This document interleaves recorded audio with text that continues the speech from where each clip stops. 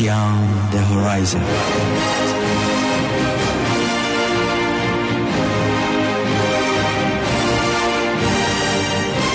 یک شنبه ها با دکتر خسروانی.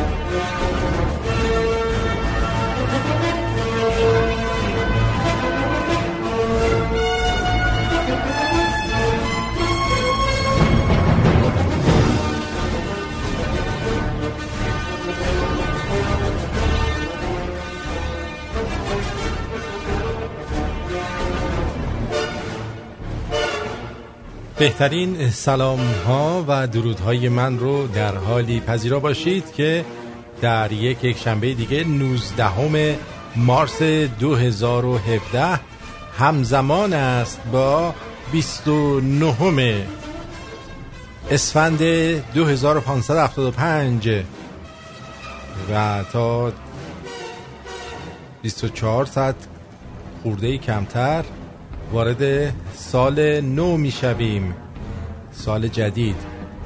من در تلاش هستم که آقای دکتر رو بگیرم، منتها ایشون گویا تلفنشون وصل نیست. تا دقایقی پیش به من اوکی داده بودن، ولی حالا قبل از اینکه ایشون بیاد روی خط اجازه بدید تشکر کنم از همه دوستانی که تا این لحظه آبونمانشون رو پرداخت کردن.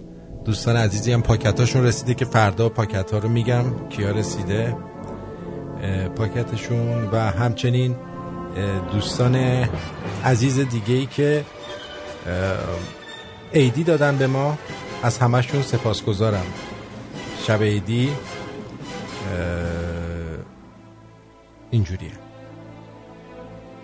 شب عیدی دور هم هستیم و داریم در مورد مسائل علمی میخوایم صحبت بکنیم. منتها میگم من الان دارم هی شماره دکتر رو میگیرم، اگر که موفق بشم که عالیه، اگرم نشم مجبورم خودم از مسائل غیر علمی براتون بگم.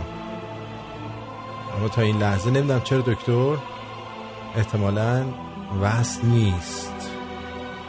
خب حالا تا دکتر میاد من شما رو یه آهنگ مهمونتون میکنم که دور هم بشنویم، برگردیم تا ایشون هم تشریف بیاورند. یک آهنگ بسیار بسیار خوکشل مکشل.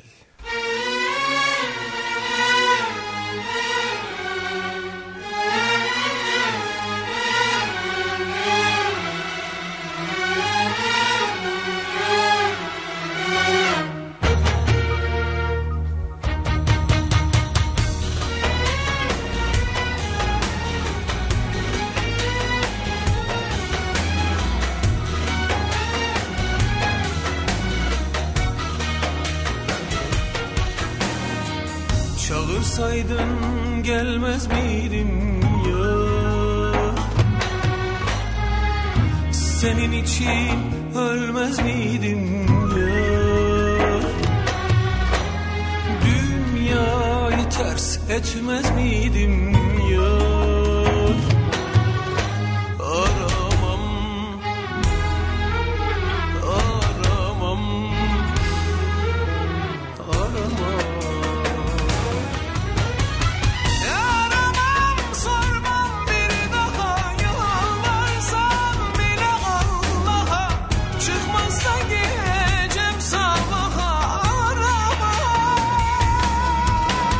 Peşimden gel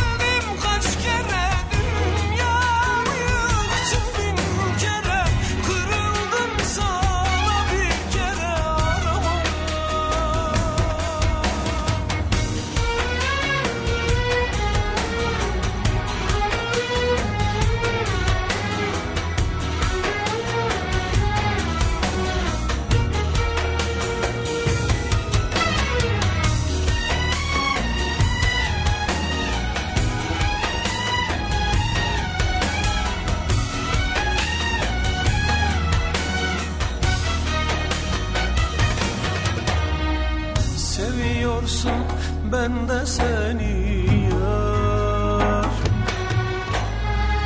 Çok özledim ben de seni yar. Aramadım ben de seni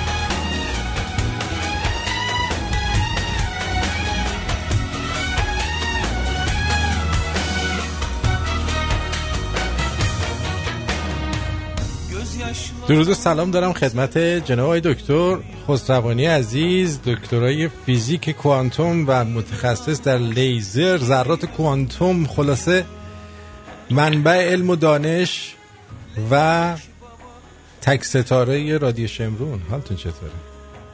سلام آرتی جان، خیلی ممنون. ببخشید واقعا پوزش میخوام، این نتورک هم نمیدونم به چه دلیلی ریست کرد خودشو. همیشه اون چیزی رو که نمیخواین اتفاق میفته همون لحظه که پس شما هم دوچار اتفاقات خاصی که برای من افتاده شدی تو حاله؟ بله یه جورایی. آره خیلی پیشاپیش من این چند ساعتی که به سال نو مونده رو تبریک میگم به همه. امیدوارم سال بسیار پربار و خوش همراه با سلامتی برای همه شما و شنوندگانتون و به خصوص هموطنان ایرانیمون باشه در همه جا. ما هم همینطور، ما هم تبریک ویژه داریم خدمتشون و با یه ویژه برنامه فردا در خدمتشون خواهیم بود. خب آقای دکتر بفرمایید که اول می‌خواستید یه جوابی بدید به کامنت هایی که در زیر برنامه بود، درسته؟ بله 100%. این من اصلا حقیقت بگم به قول اینا I'm speechless. اینقدر که ابراز احساسات میبینم و اینقدر اشتیاق به علم و دانش میبینم اصلا توصیف برای من نیست. چقدر به من انرژی میده که این در این گفتگوها شرکت کنم و اصلا هیجان زدم نسبت به مسئله. خیلی واقعا افتخاره که ما همچین جامعه داریم در همین دنیا. هر جا که برین ایرانیان خوشبختانه اصلا بحث نداره، یعنی در بهترین مراحل شغلی و علمی هستن و در ایرانش هم خیلی نسل جدید اصلا اینقدر طالب علم و دانشن که واقعا بی‌نظیره. در مورد سوالایی که کردم من به طور خلاصه میرم یه ریویو میکنم از 25-6 تا کامنت من دیدم. به طور کلی یه سری چیزا به نظر میاد نیاز به یه مقدار توضیح بیشتر داره. یه مورد بود خانم، به نظرم خانم هستن، علی آزاری همچی اسمی، مستعار احتمالاً، راجع به معجزه و اینا نوشته بودن. اولا به طور قطعی میتونم بگم من که دکتر I'm not that kind of doctor. I'm not medical doctor. این یک. ولی من به جنبه آماری میتونم به این قضیه جواب بدم. به چه دلیل؟ برای اینکه شما فرض بگیم خدای نکرده بیماری گرفتین، چند درصد حدستون اینه که با معجزه خوب میشین، چند درصد حدستونه که با درمان پزشکی خوب میشین. فقط همین رو قبول کنین به نتیجه میرسین که معجزه به مفهومی که در به اصطلاح فولکلور یا در به صورت عقیدتی بیان میشه چیز قابل اعتماد نیست. شما با دعا میتونین یک کامپلیمنت بکنین به کار درمانی، ولی به عنوان یک منشأ درمان من فکر نمی کنم حتی اونایی که معتقد به مذهب یا اعتقادات ایمانهای روحانی هستن به اون اعتقادات سعی کنن متوکل بشن، فقط به خاطر اینکه درمانشون بکنه. حتما میرم پیش دکتر. اینو به شما ممکنه نگن، ولی نه، ما میبینیم فیلماش و عکساش میاد، مثلا خیلیا که مردم رو تشویق میکنن که برید نظر و نیاز بکنید، خودشون میرن آلمان و آمریکا و اینور اونور. این سفسطه است، این هیپوکراسی به مفهوم مطلق کلمه است. مغالطه. برای من اصلا وارد اون بحث نمیشم و فقط میگم که جنبه پزشکی رو شما با پزشک صحبت میکنین و اول اون کارو میکنین، بعد دعام کردین اشکال نداره. این هر چیزی شخصیه. شما اگر بهبود میده مثل پلاسیبو افکته، مثل قرص شکره. من به شما تلقین بکنم که چیزی درمانتون میکنه، مسلما در درمانتون کمک میکنه. این بحث بیشتر دیگه واردش نمیشم. در مورد دوشکافی ها یکی سوال کرده بود، اسمشون یادم نیست.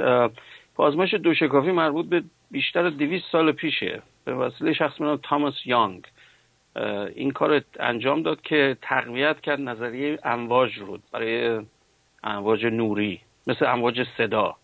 چون همونجور که مطلع هستین امواج تداخل با هم میکنن به صورت مکانیکی. موج دریا رو نگاه بکنید، قایق که رد میشه موج به دیواره میخوره، با خودش ترکیب میشه، یک شکلای خاصی به وجود میاد مثل حلقه ها و یه پترنی رو اینترنت چک کنین نشون میدن بهتون. حالا این اتفاق رو برای امواج مکانیکی خیلی قابل فهمه. برای امواج رادیویی و امواج نوری یک چیزی بود که با نظریه نیوتنی ذره‌ای جور در نمیومد. این آزمایش رو این به وجود آورد. آزمایش خیلی ساده هم از ظاهرش، ولی باطنش خیلی پیچیده است. 2 تا شکاف کوچیک وقتی در یه صفحه تاریک ایجاد کنین، نور بتونه ازش عبور کنه به وسیله یک منبع نوری، با خودش تداخل پیدا میکنه روی دیوار، رو پرده، به صورت خطوط فرانژ یا تداخلی به وجود میاد. یه حالت خطی روشن خاموش به وجود میاد. این کارو با اگر لیزر پوینتر داشته باشین خیلی راحت میتونین کارو بکنین.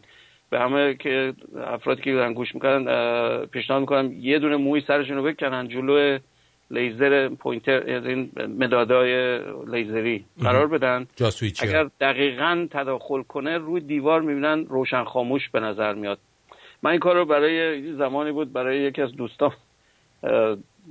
دوستای مهندسم میخواستم ایمپرسش کنم، این کار کردم، گفتم موی سرتو من با نور میتونم اندازه بگیرم ضخامتشو، اگه میشه هم چیزی. من اینو جلو چیز قرار دادم، فاصله رو اندازه گرفتم، مقدار فاصله تداخلا رو در نظر گرفتم، چند سانتی متر هستن بازن.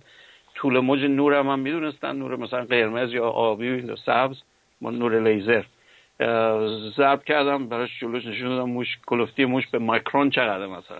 این کار رو خیلی راحت تو خونه همه میتونن انجام بدن، خیلی چیز ساده ایه، ولی توضیحش بسیار پیچیده است، به خاطر اینکه توضیحش با کلاسیک جور در نمیاد. شما باید تئوری کوانتومی رو متوجه بشین تا روشن بشه براتون که اثر تداخلی یک اثر به عدم قطعیت مربوط میشه، که خواص موجی ذره‌ای یک حالت تقابل با هم دارن، یک حالت دوگانگی دارن، دوالیتی بین ذره و موج، و این یک اثر خیلی پایه است. یعنی تمام کوانتوم مکانیک پایه و اساسش بر همین اصل عدم قطعیت به وجود اومد و هنوزم که هنوزه این مسئله هیچ وقت رد نشده و هی تقویت شده، برخلاف تصوری که همون دفعه قبل صحبتشو کردیم. اینشتین خیلی سعیش بود که اینو یه جوری ایراد علمی توش یا منطقی پیدا کنه، نتونست. بعدن آزمایشات نشون داد که دقیقاً اون اشتباه میکرده و دقیقاً کوانتوم مکانیک در همه موارد درست بوده.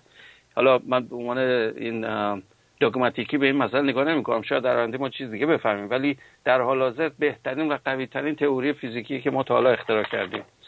این از این مسئله. بعد قبل از اینکه تشریف ببرید رو مسئله بعدی، این جاسویچیایی که شما فرمودید مثل لیزر داره، این واقعا لیزره؟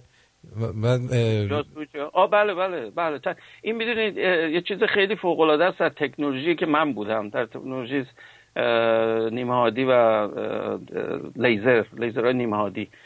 این تکنولوژی اگر مردم همه خاطرشون هست، اگر 15 سال برگردین عقب، مثلا به زمان 15 یا قبل از قرن 21، اگر یادتون باشه نور LED سبز و آبی وجود نداشت. اگر خاطرتون باشه.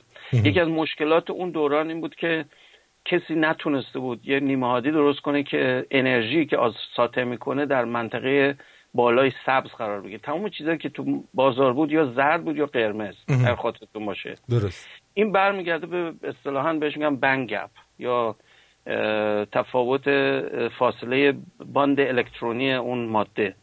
ما سیستم کریستالی نداشتیم در اون موقع که بتونه این فاصله رو به وجود بیاره که معادل میشه نور سبز و به بالا نور آبی بنفش. من الان هم بنفش دارم، هم آبی دارم، هم سبز، همه الان تو مارکت هست دیگه، میتونیم بخریم. و واقعا هم لیزره. منتها یک کلکی که توش به کار میره اینه که لیزرهای نیمه هادی به خاطر نوع طراحی کریستالش خیلی زاویه بازی نور تولید میکنن. زاویهش یه چیزی بوده مثلا 60 درجه است و تقارن هم نداره، به صورت مخروطی در نمیاد نور ازش، به صورت الپتیکی، یه حالت بیزیگونه است، مثل که از یه جهت کمپرس شده از یه جهت کش اومده. رو دیوار بندازین شکل بیضوی شکل به نظر میاد. حتی با کرکشن اپتیکی هم این ایراد دو هنوز داره. دقیق نگاه کنین میبینین ایراد دو هنوز داره، ولی نورش دقیقا اون لیزره. اون لیزر طیفای مختلف.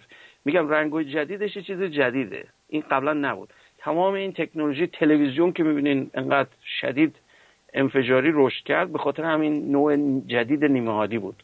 این نیمه هادی‌ها رو یه آقای ژاپنی به ناکامورا اختراع کرد، جایزه هم فکر کنم چندین بار جایزه بهش دادن بابت این. یه چیز فیزیکی که فکر کنم 20 سال روی این کار می‌کردن که نتونست کسی درست کنه تا موقعی که این آقا این کریستالا رو در هیتاچی، کمپانی هیتاچی اگر آشنا باشین در ژاپن خیلی کمپانی معروفیه تو نیمه هادی، اینو اختراع که الان دیگه تمام پر شده. الان چینیام تولید میکنن و واسه همه جا هست. خب الان من باز یه سوال دیگه برام پیش اومد قبل از اینکه بریم سراغ اون مطلب بعدی، اینی که این جنگ ستارگان، این شمشیر لیزری ها واقعا لیزریه؟ لیزر مثلا میتونه به هم بزنن اینجوری از هم دفاع کنن؟ خب این یه چیز قدر فانتزیه که من نمیدونم با چه زاویه شروع کنم. بخوام جدی خیلی باشم، از نظر فانتزی خیلی قشنگیه که شما با نور بتونین با هم دیگه کلنجار برین و مثلا همچین جریان رو انجام بدین، مثل کاولیرای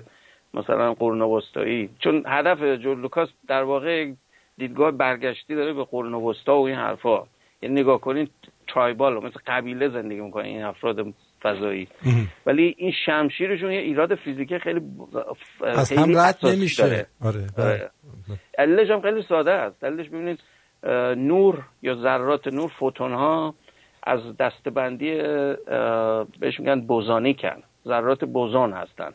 بوزون ها ذراتی هستن که هم پوشش هستن با هم دیگه. یعنی شما هیچ مشکلی ندارین میلیون بوزون رو هم تلمبار کنین تو یک محل، تو یک نقطه فضا، هیچ اشکال نداره.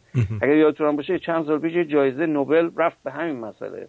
بیا آقانی کتر مال اگر اسمشو درست یادم باشه از MIT بود و چند تا دیگه از NIST آمریکا، اینها تونستن اتم رو، خود کل اتم رو در حالت بوزونیک قرار بدن. بهش میگن بونز آینستین کاندنسیشن یا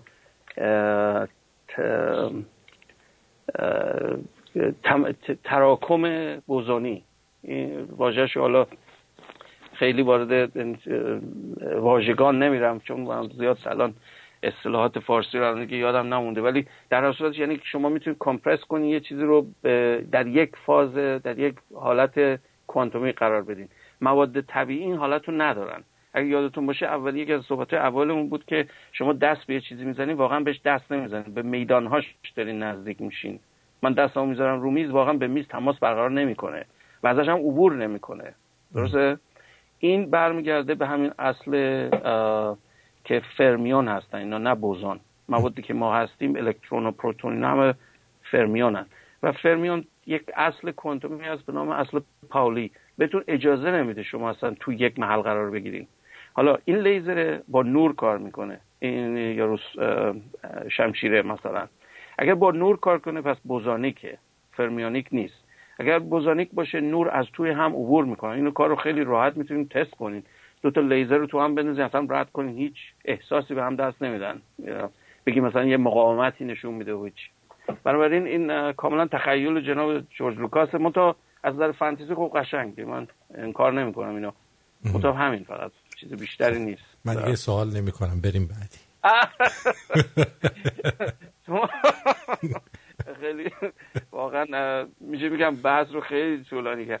حالا برگردیم خیلی سریع به این سوالاتی که مطرح کرده بودن از همین صفحه شما که جزء فیدبک کامنتاشون بود. یکی بود در مورد نظریه ابرریسمان یا سوپر استرینگ تئوری. این نظریه بسیار مدرنی هست، از دهه تقریبا 60، یعنی میشه چند سال، 50 سال تقریبا ایده هاش بوده، شدت و ضعف داشت، در یه جاهایی بالا رفت، از جاهای پایین اومد. من دورش بودم خودم، یه زمانی تو ایران تحصیل میکردم، اون موقع در اندرگراجویت هم خیلی حاد بود، یعنی خیلی از بخشای فیزیک ایران همشون رفته بودن سر بحث ابرریسمان. بعد من در اون فواصل با یه کنفرانسی هم بود، آقای بسیار استاد برجسته رو از امریکا دعوت کرده بودن که از اساتید هاروارد هستش، به نام پروفسور وفا، کامران وفا. من باش خیلی در این موارد صحبت کردم. در مورد، البته من چیز دیگه بیشتر علاقم بود اون موقع، کامپیوتیشن فیزیکس من دوست داشتم و باش یه صحبتایی کردم. اصولا نظریه که یه قابلیت‌های جدید به دیدگاه‌های فیزیکی میده. به چه دلیل؟ برای اینکه در دنیای فیزیک قبل از ابرریسمان یا ریسمان شما ذره رو به صورت یک بدون بعد در نظر میگیرید. مثلا الکترون رو نمیگید سایزش چیه، چه شکلیه، مثلا یه چیز مثل نقطه در نظرش میگیرید. این خیلی از نظر ریاضی مشکل داره. چرا؟ برای که در ریاضی یک اصطلاح به نام تکینگی یا سینگولاریتی، شما نمیتونین راجع به چیزی که تو صفر هست زیاد بحث کنین. بنابراین خیلی ایرادای ریاضی داشت از نظر نحوه بررسی. بعد این آقایون، اینا که رو این چیز کار میکنن، اکثرشون ریاضیدان هم هستن، ضمناً بگم فیزیکدان به اون مفهوم نیستن دیگه. الان یه شاخه برای خودش مثل یه شاخه مثل ریاضی میمونه. الان اومدن چیکار کردن؟ اومدن گفتن خب ما اگر این نقطه رو فرض بگیریم یه چیزی مثل خطه، مثل نخ فرض کنیم، نه ریسمان. ریسمان یکم کلوف به نظر میاد، من زیاد اصطلاحاً خوشم نمیاد از این کلمه، ولی استرینگ یا همون اصطلاح سوپر استرینگ یعنی یه مثل چیزی باریک یک بعدی در نظرش بگیریم. حالا این چه خاصیتی داره که بهتر از نقطه است؟ اولا که این محدودیت تکینگی اون نقطه رو نداره. من میتونم ببندمش رو خودش، مثلا تسبیح، مثلا مثل رینگ تشکیل بدم.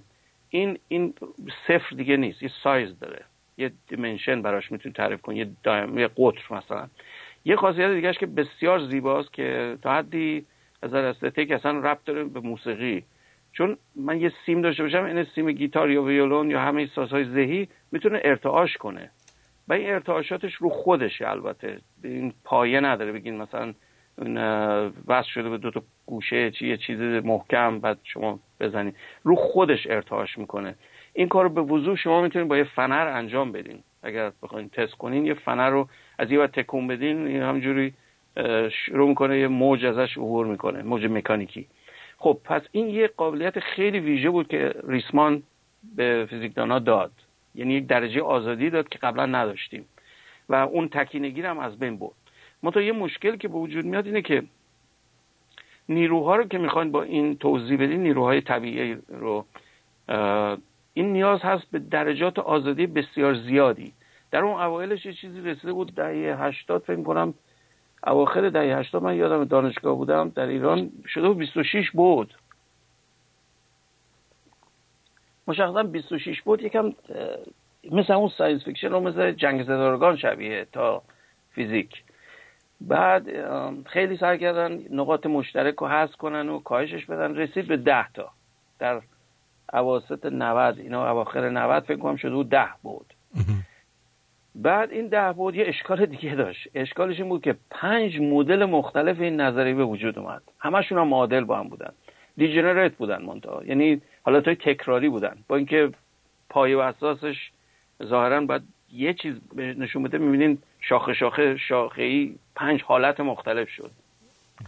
این شد که اینم باز مشکل بود، چون ما می‌دونیم واقعیت، ریالیتی یک مفهوم مشخصه. این نیست که تو دنیاهای همش موازی همه اتفاقات همه جا بیفته.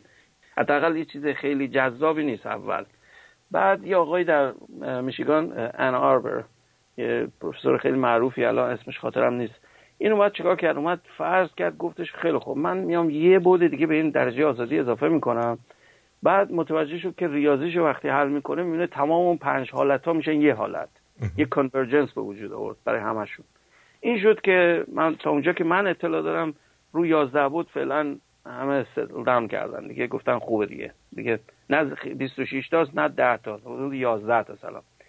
بعد یه سوال فوری پیش میاد، خب این 11 تا یعنی چی؟ ما که 4 تا بیشتر بعد نداریم، تازه اینشتین هم که قبول کنین 4 تا بعد، مثلا 3 تا بعد مکانی و یه بعد زمانی. اینا چی هستن پس؟ اینا ابعاد گسترده نیستن. ابعاد گسترده همونی هستن که میدونین شما، همون بعد فضایی و زمانی. ابعادی که ما در مسئله استرینگ تئوری بحث میکنیم ابعاد بسیار ریز هستن، در ابعادی هستن که اصلا قابل اندازه‌گیری در تکنولوژی فعلی به هیچ وجه نیستن.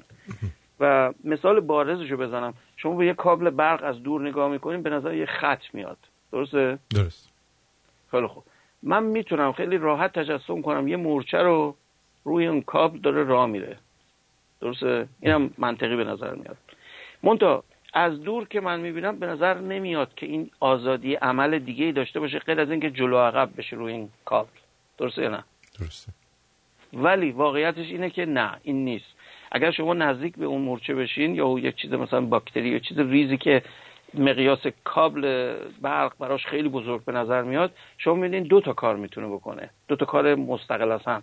یا میتونه روی کابل حرکت کنه جلو عقب بره، یا میتونه دور بزنه کابلو، درسته؟ این اون ابعادیه که ما اینجا صحبتشو میکنیم، ابعادی هستن که رو خودشون بسته شدن. به این دلیله که شما نمیبینید، شما در همون 4 بعد هستین، نه در 26 بعد یا 11 بعد. منتها اون ابعاد ساختار اصلی مواد هستن در مقیاس بسیار پایین. این مقیاس به قدری کوچیکه که من اینجوری بهتون مثال بزنم، مثالش اصلا وحشتناکه از نظر اندازه. شما در مقایسه سایز خودتون رو در مقایسه با کهکشان راه-شیری در نظر بگیرین، چقدر اختلاف هست. مثلا از نقطه هم کمتریم دیگه نسبت به کهکشان، هیچی نیست، درسته؟ حالا شما تصور کنید این استرینگ تئوری، این استرینگ هایی که ما صحبتش میکنیم، این نخا که مواد از اون ساخته شدن، در مقیاسی هستن که مگر یه پروتون رو به سایز کهکشان بکنم، اون نخا بنزه شما هستن. مفهوم هستین؟ پروتون رو دارم میگم، پروتون ذره تنها تک ذره‌ایه که تو هیدروژن اون مرکز من کلم کلا 40 تا ریسمان از توش زده بیرون الان. خب برای اینه که باید اینو خاطر نشان کنم که فیزیکدان ها 95%شون 99%شون اصلا کاری با این تئوری ندارن. چرا؟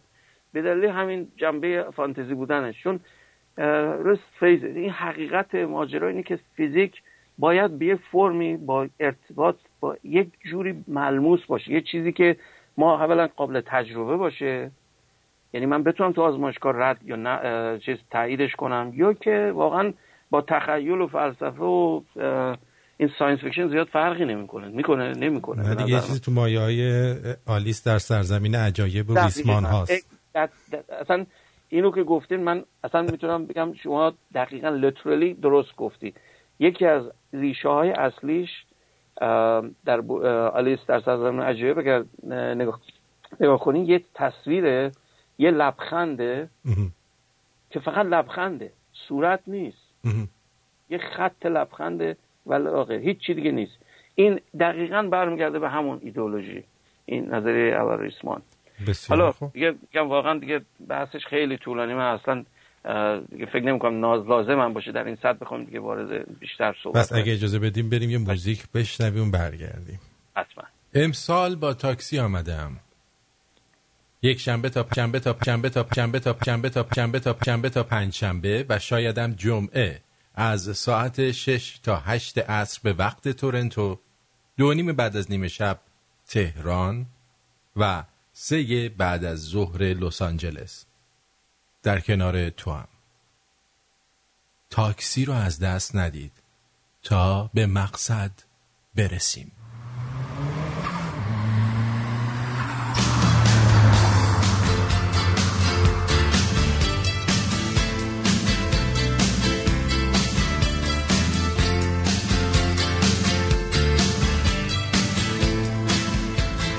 Oh,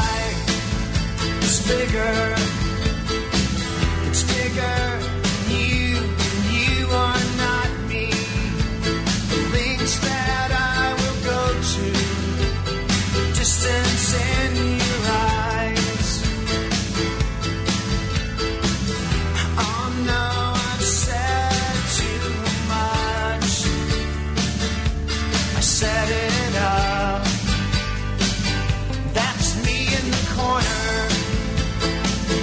That's me in the spotlight, losing my religion, trying to keep up you, and I don't know if I can do it.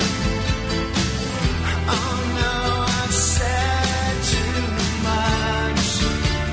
I haven't said enough. I thought that I heard you laughing. I thought that I heard you sing. I think I thought I saw you try. Every whisper, every waking hour, I'm choosing my confessions, trying to keep eye on you, like a hurt, lost and blind. Oh, oh, oh no, I said too much. I set it up. Consider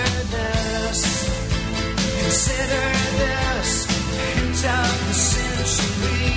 Consider this slip brought me to my knees, pale.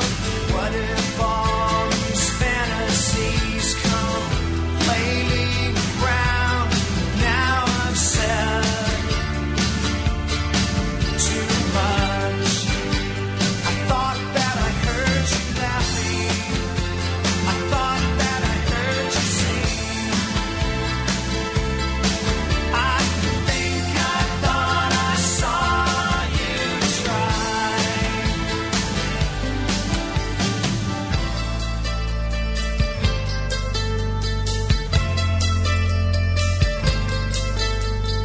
That was just a dream. That was just a dream. That's me in the corner.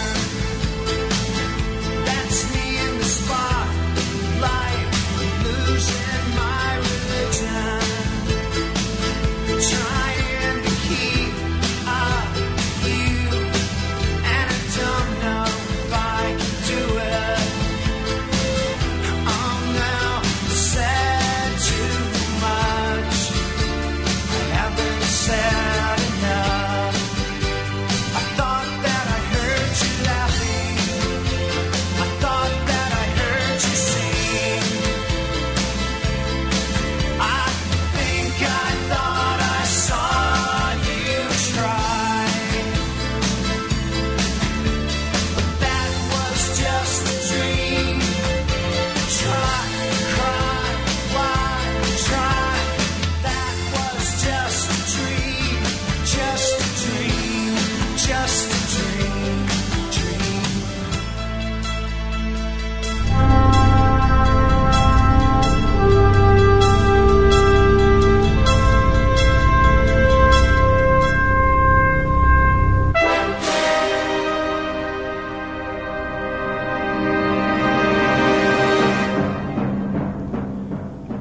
با دکتر خسروانی، دکترای فیزیک کوانتوم و لیزر در خدمت شما هستیم با برنامه Beyond the Horizon. حالتون چطوره؟ دوباره ادامه بدیم؟ من بسیار سپاسگزارم. به نظرم تلپاتی با هم داریم، برای که من دقیقاً این کار ریچارد شتراوس فکر میکردم دفعه قبل اتفاقا. آره. بعد منتظر بودم کی میخوای این قضیه زارتوسترا رو برام پخش کنی. برای که در باب نوروز هم هست یک ذکر خیلی بشه از پیامبر بزرگ زرتشت. در خدمتتون هستیم. این کامنت های بعدی دیگه سوال دیگه ای نبود که بخواین جواب بدیم بریم سراغ بقیه صحبت ها؟ آره یه چیز بود البته بیشتر واژگان خیلی سریع میتونم جواب بدم. کرمچاله ایشون گفته بود، یکی از آقایون که رفت و نگاه کرده بود اینا رو، اصطلاحات فارسی. کرمچاله از نظر فنی زیاد درست نیست، چون چاله نیست اصولا، تونل و دالونه، یعنی از یه جا به یه جا دیگه میرین شما. تو چاله که میافتین همونجا میمونین شما، منتها از یه تونل که رد میشین به یه فضای جدید باز میشه براتون. اسمشو میذاشتن کرمکی، بیشتر میخورد به قضیه تا مثلا این خلاص این برمیگرده به این که شما از یه جای به یه جای دیگه برین، چه در زمان چه در مکان. درست. چون اگه یادتون باشه بحث قبلیمون سفر در زمان بود و اشاره کردیم که اصلا اون حالت به صورت مطلقش، یعنی در همون محلی که نشستین اتفاق نمیفته، ولی حداقل از نظر تئوری چنین چیزی، همین ورم هول یا تونل فضایی، میتونه این کارو براتون بکنه در یه فضای دیگه، در یه محل و زمان دیگه. این امکان پذیره. بعد چی بود این افق رویداد رو من اشاره کرده بودم، یا جون اشاره کرده بود که اون شوارزشیلد نیست، افق رویداد. شوارزشیلد شعاع این فاصله است. شوارزشیلد اسم کارل شوارزشیلد که اینو کشف کرد. این یک فرمول به دست آورد، یک ریاضیدان آلمانی بود. من دوست دارم ترجیح میدم که اشاره کنم کی به وجود آورد، همش کار اینشتین نبوده، این کار این آقا بوده. درست. ولی بعداً به افق رویداد اصطلاح میدیم که اندازش ولی همین شعاع شوارزشیلده. بعد برسونم حالا انتنگلمنت یکم خیلی بحث طولانی، حالا من فکر نمی‌کنم اینجا وقتش باشه بخوام خیلی راجع به بحث کنم. هم گفتم اگر سرچ کنن تو پابلیک دومین USPTO من یه پتنت با این مسئله دارم، همین انتنگلمنت.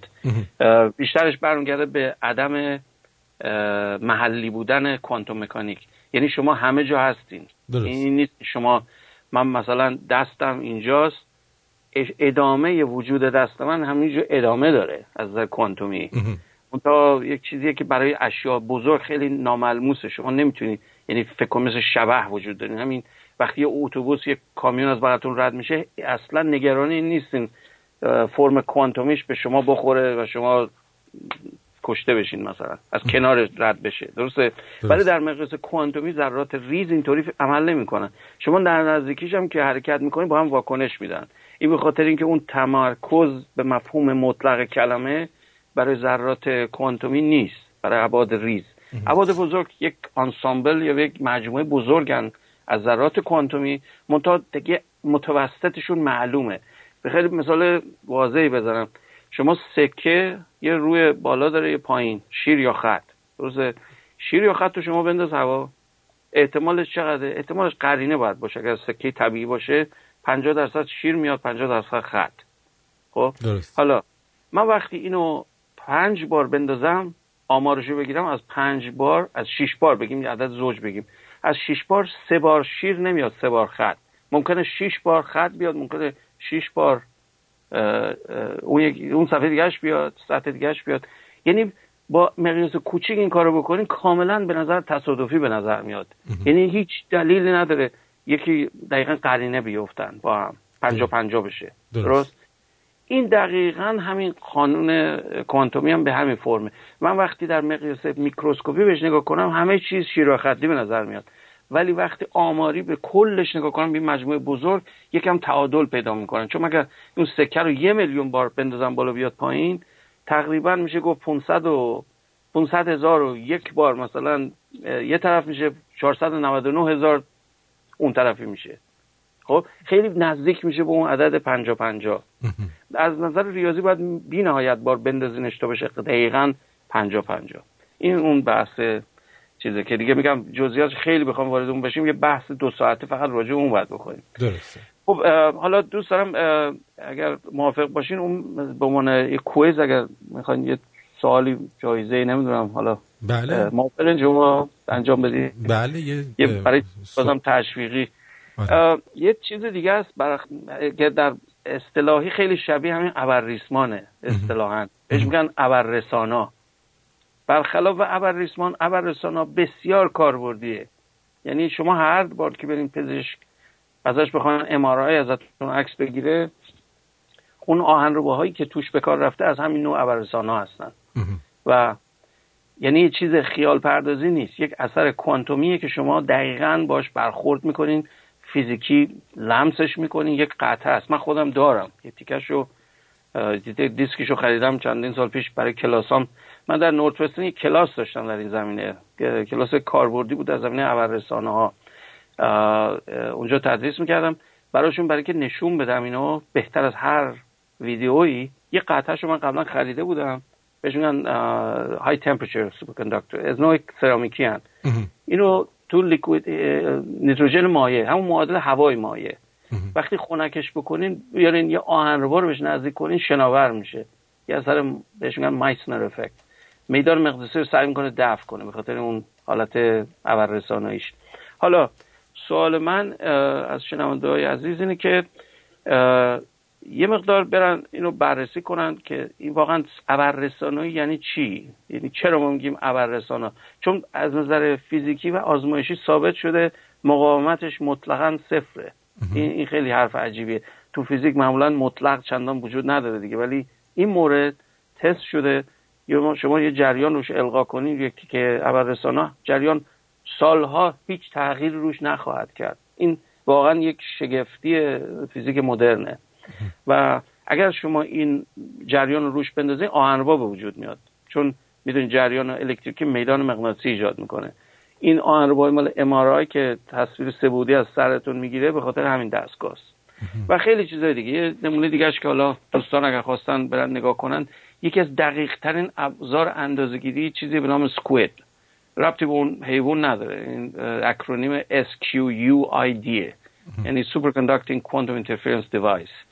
بر اساس تداخل کوانتومی در مود خبررسانایی کار میکنه و بسیار حساسه. اینقدر حساسه که اگر من این دستگاه رو بیارم نزدیک بدنم، میدان مغناطیسی بدنمو میتونه ببینه، حس کنه. اینقدر حساسه، با اینکه بدن آدم مثلا به نظر نمیاد مغناطیسی باشه، ولی این دستگاه اندازه میگیره. باهاش یه کار دیگه که کردن اینه که تو اون هلمت خدا، اگر یادتون باشه صحبت کردیم، اون تحریک مغناطیسی بود. الان دارن کار میکنن که تحریکات الکترومغناطیسی داخل مغز رو ببینن. اینو با این کار انجام میدن، با این سکوید انجام میدن، چون بسیار حساسه و میتونه اون تغییرات شیمیایی و الکتریکی مغز رو از بیرون حس کنه. ببینید چقدر ضعیف باید باشه، ولی این انقدر حساسیت داره که میتونه ببینه. این سوال چیزه. به طور کلی هم سعی کنن جواب بدن. من خیلی نمیخوام الان محمد تخصصی نمیخوام اینجا صحبت کنم، ولی این که تشویق بشن برن یه چیز واقعا ملموس که داره در تکنولوژی هست، عمل میشه، چه پایه فیزیکیش چیه، و این سکوید هم برن نگاه کنن این چیه این داستانش. صحبت تحقیق کردید آقای دکتر. من همیشه برام جای سوال بوده که یک نفر که دید علمی داره به یه قضیه، وقتی یه خبری میبینه یا یه مطلبی رو یه جا میبینه نوشتن، چطوری مطمئن میشه که این مطلب درسته و چه راههایی رو باید بپیماییم که از خبرهای دروغی یا مقاله‌های دروغی دوری کنیم؟ بله، این فوق‌العاده مهمه، به خصوص در دنیای امروزی با میدیاهای مختلف مثل اینترنت و P2P میگن بهش، مثل این فیسبوک یا همسال اون توییتر و اینا. یه مسئله که هست، جنبه علمیش خیلی ساده تره به نظر من. اگر شما یه مقداری آگاهی علمی داشته باشید، مسئله غلط رو به وضوح میبینین، به خاطر اینکه ساختار صحبت ناهماهنگی داره، یه جور اعوجاج یا تناقض داره مثلا با خودش. موضوعات اجتماعی، فلسفی، نمیدونم سیاسی خیلی بغرنج‌تر و پیچیده‌تره، بدون اینکه ما مبدعی نداریم براش، بیشتر روی حساب نقطه نظرات فردیه یا اشاره هایی که این آقا چی گفت، اون چی گفت، از این صحبت ها. این یک چیزیه که خیلی سخت‌تر میشه دنبالشو گرفت و به کاشش بیشتر رسید یا جستجو کرد. ولی بعضی چیزا همین مقوله حتی غیر علمی هم یه تناقضات مضحکی بعضی وقتا داره. این مثال جالبی همین جدیداً برای خودم اتفاق افتاد. در فیسبوک یکی همین پریروز بود فکر می‌کنم، یکی پست کرد که آقا جناب روان اتکینز مرده، در تصادف رانندگی کشته شد.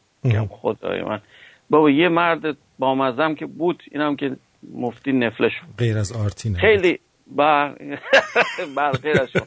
آقای رولند رو معمولا مردم به اسم مستر بین میشناسنش، به کمدیای مستر بین. درسته. این مهندس مکانیک هم هست، حالا گفته بشه که دانش تحصیل کرده است، یادم فقط هنری نیست، از نظر علمی هم داره، یک مهارتایی داره. این من خیلی ناراحت شدم. همون اول که دیدم همین اشتباهی که الان صحبتشو داریم میکنیم کردم، فوری بحثم فرضم این بود که این حرف صحیحه. بعد نوشته بود فاکس نیوز اینو چیز کرده گفته. بعد من نگاه کردم نوشته تاریخ تولد معمولا با تاریخ مرگو مینویسن، موقع ابیچوری نشون میدن کی مرده کی زنده. نوشته آقای اتکینز در سن 58 سالگی فوت شد در اساس تصادفی که کشته شد مثلا. بعد نوشته بود تاریخ تولد 1955. من لبخندی زدم گفتم آها خب این. بعد به اون کسی که اینو پست کرده بود فوری یه تکستی زدم رو همون تصویر، گفتم که ببین شایعه رو پخش نکن، اول خودت انتقادی به مسئله نگاه کن ببین. بله. و این چی حرف موسیقیه، یعنی شما حتی جمع و تفریق هم بلد نیستی این حرف رو داری میزنی. بعد معلوم شد که نه مزخرف بوده، این هم کی بوده واسه خوشمزگی کنه این حرف رو زد. خب این درست علمی نبود ولی یک عدم هماهنگی بین خودش داشت، بین حرف خودش. یا یه مثال دیگه بزنم، خیلی اینم میگم یه مقدار جنبه فانتزی داره ولی یه چیز اصلی رو نشون میده که همه مردم این قابلیت رو درک و دارن، نیاز به تحصیلات خاص نیست که اینو بفهمه آدم. یه داستانی از قدیم از کتاب گاموف من خونده بودم، خیلی بامزه است. میگفت یه گروه سروی که رفته بودن کوه ها رو بررسی کنن، میرن رو یکی از این پیکای چیز مثلا تو مونبلان مثلا یه جای تو اروپا نگاه میکنن. بعد این آقای مجاریه که ریاضیدانا اکثرشون مجاری هم زمنن، خیلی هاشون دانشمند و اینان مجارستان خیلی تحصیل کردن. بعد میگفت هیچی، بعد نیم ساعت این مساحی کرد و اندازه گرفت و مثلثات رو حل کرد و فلان این حرفا. بعد نیم ساعت محاسبه اومد به تیم گفت طبق محاسبات من ما دقیقاً رو اون قله که میبینین در اون در 1 کیلومتری اونجا قرار داریم. خب خیلی خیلی ممکنه بامزه به نظر نیاد ولی دقیقاً همین صحبتیه که الان میکنیم. اینو هر کسی میتونه متوجه بشه. میتونه. بله. پس برای اینکه ما یه خبری رو یا یک مسئله رو چیز بکنیم، چک بکنیم، خب اول به خود خبر نگاه میکنیم. اینطور که من فهمیدم ممکنه یه چیزایش با هم تناقض داشته باشه. دقیقاً. دومین حالتش اینه که خب اون تناقض رو نداره، مختلف میریم سراغ مراجع مختلف. ولی حالا اومدیم تعداد زیادی مراجع اون خبر رو تایید کردن، چند تا مرجع دیگه عکس اون خبر رو گفتن. خب بعد در اون مرحله که مسئله یکم بحران‌تر میشه، این دادگاه‌های قضایی. اون وقت باید ببینین که نقطه نظراتشون چیزش چقدر، ارزش نقطه نظراتشون چقدره. مثلا شما الان ساعت 3 بعد از ظهر که به من بگه الان تاریک هوا، خب من کاملا دارم نگاه میکنم هوای بیرون، خب آفتابیه، خب این که خیلی واضحه. بنابراین گفت حتی این که شما یک چیز هم تکرار بکنین در سازگاریش نمیتونین، باعث سازگاری نمیشه. بعد مقایسه که بکنین میبینین نقطه نظرات اگر واقعا مثل هم باشن از نظر مقدار بدیهی بودن، اون وقت مشکل داریم، برای اینکه نمیتونیم بگیم کدوم بهتره. بعد یه چیز جدیدی رو پیدا کنیم که تفاوت قائل بشه بین دو تا خبر. ولی اگر که به طور کلی نگاه کنیم، آماری خبرها دقیقاً مثل هم نیستن از نظر ارزشی. مثلا شما در مورد جریان‌های سیاسی امریکا نگاه کنید، یکی میگه اوباما کر اینجوری، آقای ترامپ میگه اونجوری، بعد نمیدونم چی، یه گروه رفته اندازه گرفته. این خیلی هی شاخه به اون شاخه میشه. ولی اگر کانورجش کنین، تمرکزش بدین به یه موضوع به خصوص، بعد این دو شکافی بودنش رو نگاه کنین، همه آزمایش یانگ، ببینید کدوم وری بیشتر نشون میده، بیشتر تمایل داره به این سمت یا به طرف مقابلش. اون وقت میتونین یک حالتی پیدا کنین که حداقل در مقیاس خودتون یک جهت رو ببینین که این انگیزش خبریه یا انگیزهای دیگه پشت پرده است. البته ساده نیست، من اصلا منکر این مسئله نمیشم که واقعا در یک معضلی قرار داریم الان. درست. وقتی خبرها رو نگاه میکنین هر چیزی به نظر به نظر یه جوری تنظیمش میکنن که به نظر بیاد واقعیه، ولی این یکی از مشکلات امروزی دنیای بسیار اتصال یافته است. یه بریک کوچیک بگیریم و برگردیم. بذار یه چیزی بهت بگم، اگه بی پولی به شما فشار میاره، وقتش رسیده که شما به بی پولی فشار بیارید. لطفاً هر کاری که تا الان میکردی رو کنار بذار و روش زندگیت رو عوض کن، چون روش فعلی جواب نمیده. خواهش میکنم از مصرف آب هندوانه پرهیز کرده و هم بیارید. همش بیار. رادیو شمرون.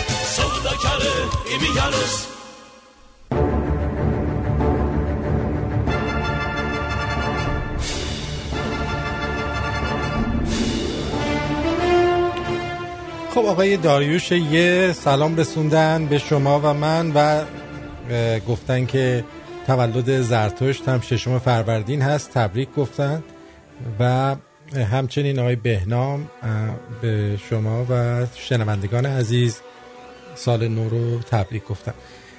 نهایت سپاسگزارم. خواهش میکنم. حالا که امروز یه ذره درباره فیلم و اینا صحبت کردیم، مثلا جنگ ستارگان، این فیلم مریخی یا مرشن رو شما دیدید درسته؟ بله. این قسمتی که میاد اونجا سیب زمینی میخواد بکاره آیا درسته و واقعا داره چیکار میکنه اونجا؟ یکم توضیح بدین که دوستان هم آشنا بشن به اون روش، اگه رفتن مریخ یه موقع گشتنشون شد.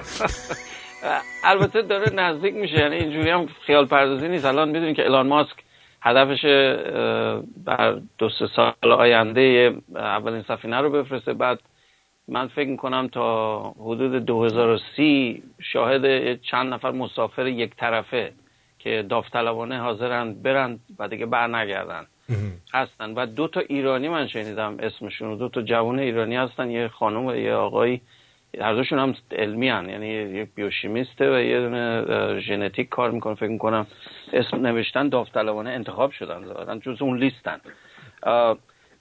قبل از اینکه وارد اون بحث بشیم، اینقدر موزیک قشنگ بود، واقعا در انتخاب موزیک صحبت اصلا حرف نداری. چون که الان من در محل خودم نمیتونستم ساکن بشم، عدم قطعیت و من غالب شد، باید حتما یه تکونی میخوردم. اینقدر موزیکای آذری نیستش، ارمنی بود. این ارمنی، واو، بله، بی‌نظیر بود. اصلا اینقدر شاد، اینقدر واقعا ما یه خواص، یه چیزای فولک داریم که اصلا منحصر به فرد، از زیبایی رنگی به نظر میاد، یک حالت رنگ و رنگی داره که اصلا قابل توصیف نیست. تو موسیقی غربی شما اینو نمیبینی به اون حالت. خب توی اونا یه تکنیکای خاصیه، ولی این یه حالت دلی بیشتری داره. آره، به نظر من یعنی خیلی جذاب بود، خیلی جذاب. مرسی.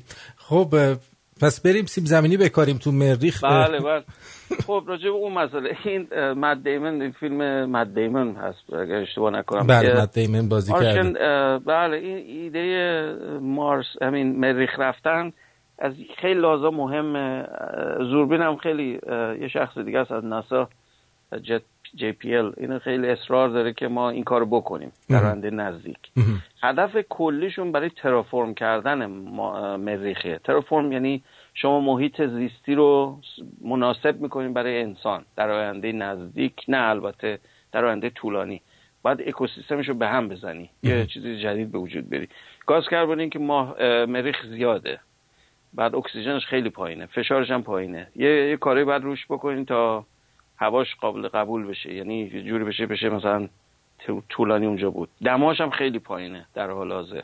اگر اثر گلخانگی که در زمین همه بحثشو میکنن ما بتونیم به صورت عمدی در مریخ به وجود بیاریم، میتونیم یک مقدار دما رو بالا ببریم. بعد اون وقت آب مایع ممکنه جاری بشه، چون مریخ آب هست.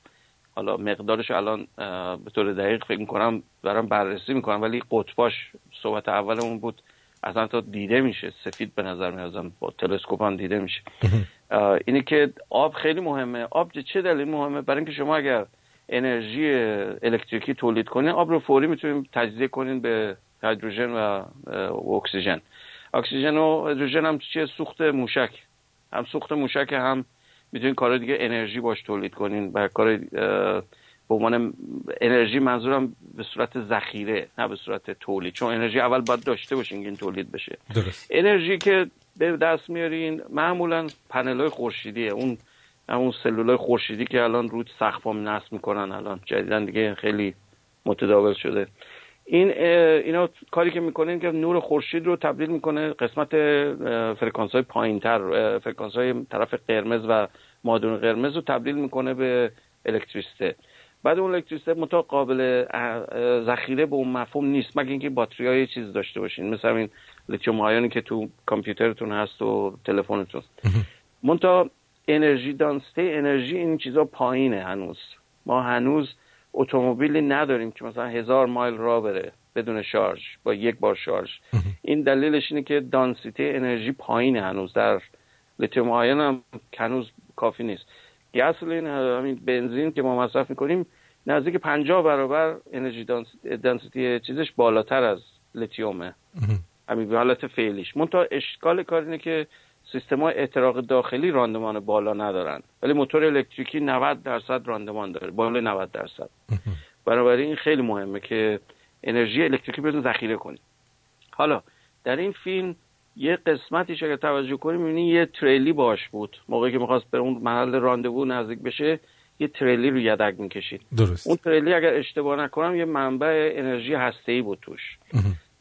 و این یکی از تنها روش‌های فعلی در حدی که ما تکنولوژیشو داریم هستش که شما بتونین با ماورای جوپیتر یا مشتری یا برجیس، من الان یادم نیست کدوم اصطلاحاً بهش چی میگیم، جوپیتر ما میگیم، انگلیسی جوپیتر، اونی که خیلی سیاره خیلی قولاسایی، بزرگترین سیاره منظومه شمسیه بعد از مریخ. این شما در اون فواصل که قرار بگیرین، در فاصله 5 AU یا استرونومیکال یونیت، ماده 5 برابر مسافت زمین تا خورشید، دیگه خورشید مثل یه ستاره به نظر میاد. یعنی اگر من رو مریخ یا بعد مریخ که نه، روی مشتری قرار بگیرم، خورشید یه ستاره تقریبا خیلی پرنور به نظر میاد. دیگه اون حالتی که ما احساسش میکنیم نیست، خیلی فاصله گرفتیم ازش. در این حساب که شما سلولای خورشیدی کم کم شروع میکنه بی ارزش میشه، برای اینکه خیلی مساحت زیادی رو باید شما پوشش بدین که بتونین انرژی مناسبش رو به دست بیارین. اینه که نیروی هسته‌ای خیلی مهمه در اون فواصل. حالا این چیزی که هستش الان داریم یه نوع ترم پیل هسته‌ایه که توش اورانیوم 238 معمولاً، بعد دورش شیلدش رو ترموکاپل گذاشتن، چیزای سلولای ترموالکتریکی که با اختلاف حرارت برق تولید میکنه. این سلول خورشیدی منتها با حرارت این کار میکنه. نوع دیگه‌شو بگم، این یخچالای الکترونیکیه که تو بعضی دیگه مد شده الان برای شراب یا برای مثلا پیکنیک که میخواین برین، میذارین به باتری ماشینتون، غذا رو خنک میکنه، هیچ قطعه مکانیکی هم توش نیست. این همون تکنولوژی ترموالکتریک یا پلتیر بهش میگن اصطلاحاً. اینه که اون فیلم هم بر اساس این بود که یک نوع منبع انرژی به یه نوعی هست، این نوع هسته‌ایش بود و سلول خورشیدی هم داشت. ولی مسئله اون سیب زمینیش یه اشکال از نظر علمی، یک مشکل مشخصی داشت، این بود که شما با سیب زمینی نمیتونی زنده بمونی. سیب زمینی بیشترش استارچ و مواد کالری فقط به قند نشسته است. مواد دیگه آمینو اسیدی نیاز داره بدنت دائما، و حتما باید یه چیزی باشه که پروتئین لازمت هم جبران کنه تو سیستم غذایی روزانت. و این رو ناسا کار کرده. بهترین کاندیدی که من تا اونجا که من میدونم یک نوع برنجی که به وسیله ژنتیکی دستکاری شده، آمینو اسیدایی داره که مثل گوشت عمل میکنه و اگر شما بتونید رشدش بدید تو یک سیستم مسدود با نور مصنوعی مثلا فلورسنت یا LED، میتونید یک اکوسیستم درست کنی که مثل این کاری که بقیه برای چیز پات میکنن. البته تو بعضی ایالات غیر قانونی، ولی ایالت ما معمولی چیز شد، قانونی شد. جای شما نمیدونم چه جوری الان، کانادا قانونیه یا نیست؟ دقیقاً نمیدونم، من اینو دقیقاً در جریانش نیستم. اونایی که خلافکارن معمولا میان چیکار میکنن؟ میان یه اتاق تشکیل میدن، نور مصنوعی میذارن با نه اینجا فکر نمیکنم باشه، اینجا خیلی محبت دارن. شما پس خیلی لیبرالی اون طرف. اینجا ممنوعه، بیشتر ایالت‌های امریکا ممنوعه، ولی اونایش که ممنوعه بعضیاشون برای خودشون میتونن رشد بدن، به خاطر اینکه این گیاه رو مثل هایدروپونیک میتونید شما نور مصنوعی بدین. عین همون کارو تو فضا میتونین بکنین. تو فضا فقط مشکلی که هست اسموسیس یا خاصیت موینگی نیاز به چیز داره، نیاز به جاذبه هست که شما یک رشد به صورت مشکل چیز نداشته باشین، چون میدونید مایعات در فضا کروی شکلن در حالت بدون وزن، در نتیجه توی بافت گیاهی نمیتونه بره. شما باید یه جوری اینو حرکتش بدی، مثل گریزه، مثل چرخ و فلک مثلا. سفینه یه جوری باید یه اسپینی بکنه خلاصش. این رو تو فیلم‌های کلاسیک مثل مال استنلی کوبریک اگر یادتون باشه سال 1968 به نظر میاد 67 بود. فیلمش کلاسیک هستن، اون بهش میگن آدیسه 2001. بله. اگر اون نگاه کنین متوجه میشه قسمتی که سرنشینا بودن به حالت مدور بود، دائما میچرخید. این دلیلش همونه، همون خاصیت جاذبه مصنوعی با گریز از مرکز درست میکنین.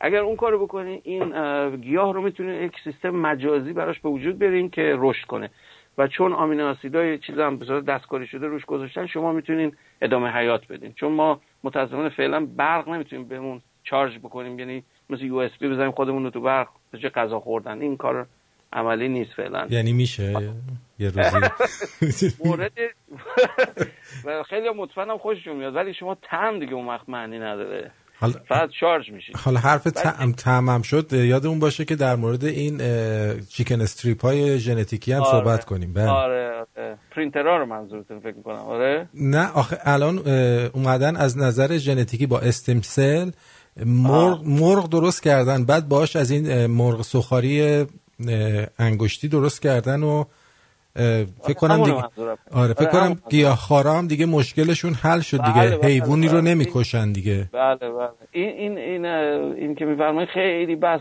خیلی جالبیه و خوشحالم که اینو اشاره کردین، چون یک مفاهیم خیلی پایه‌ای درش هست. در دنیای آینده ما مشکل تغذیه داریم.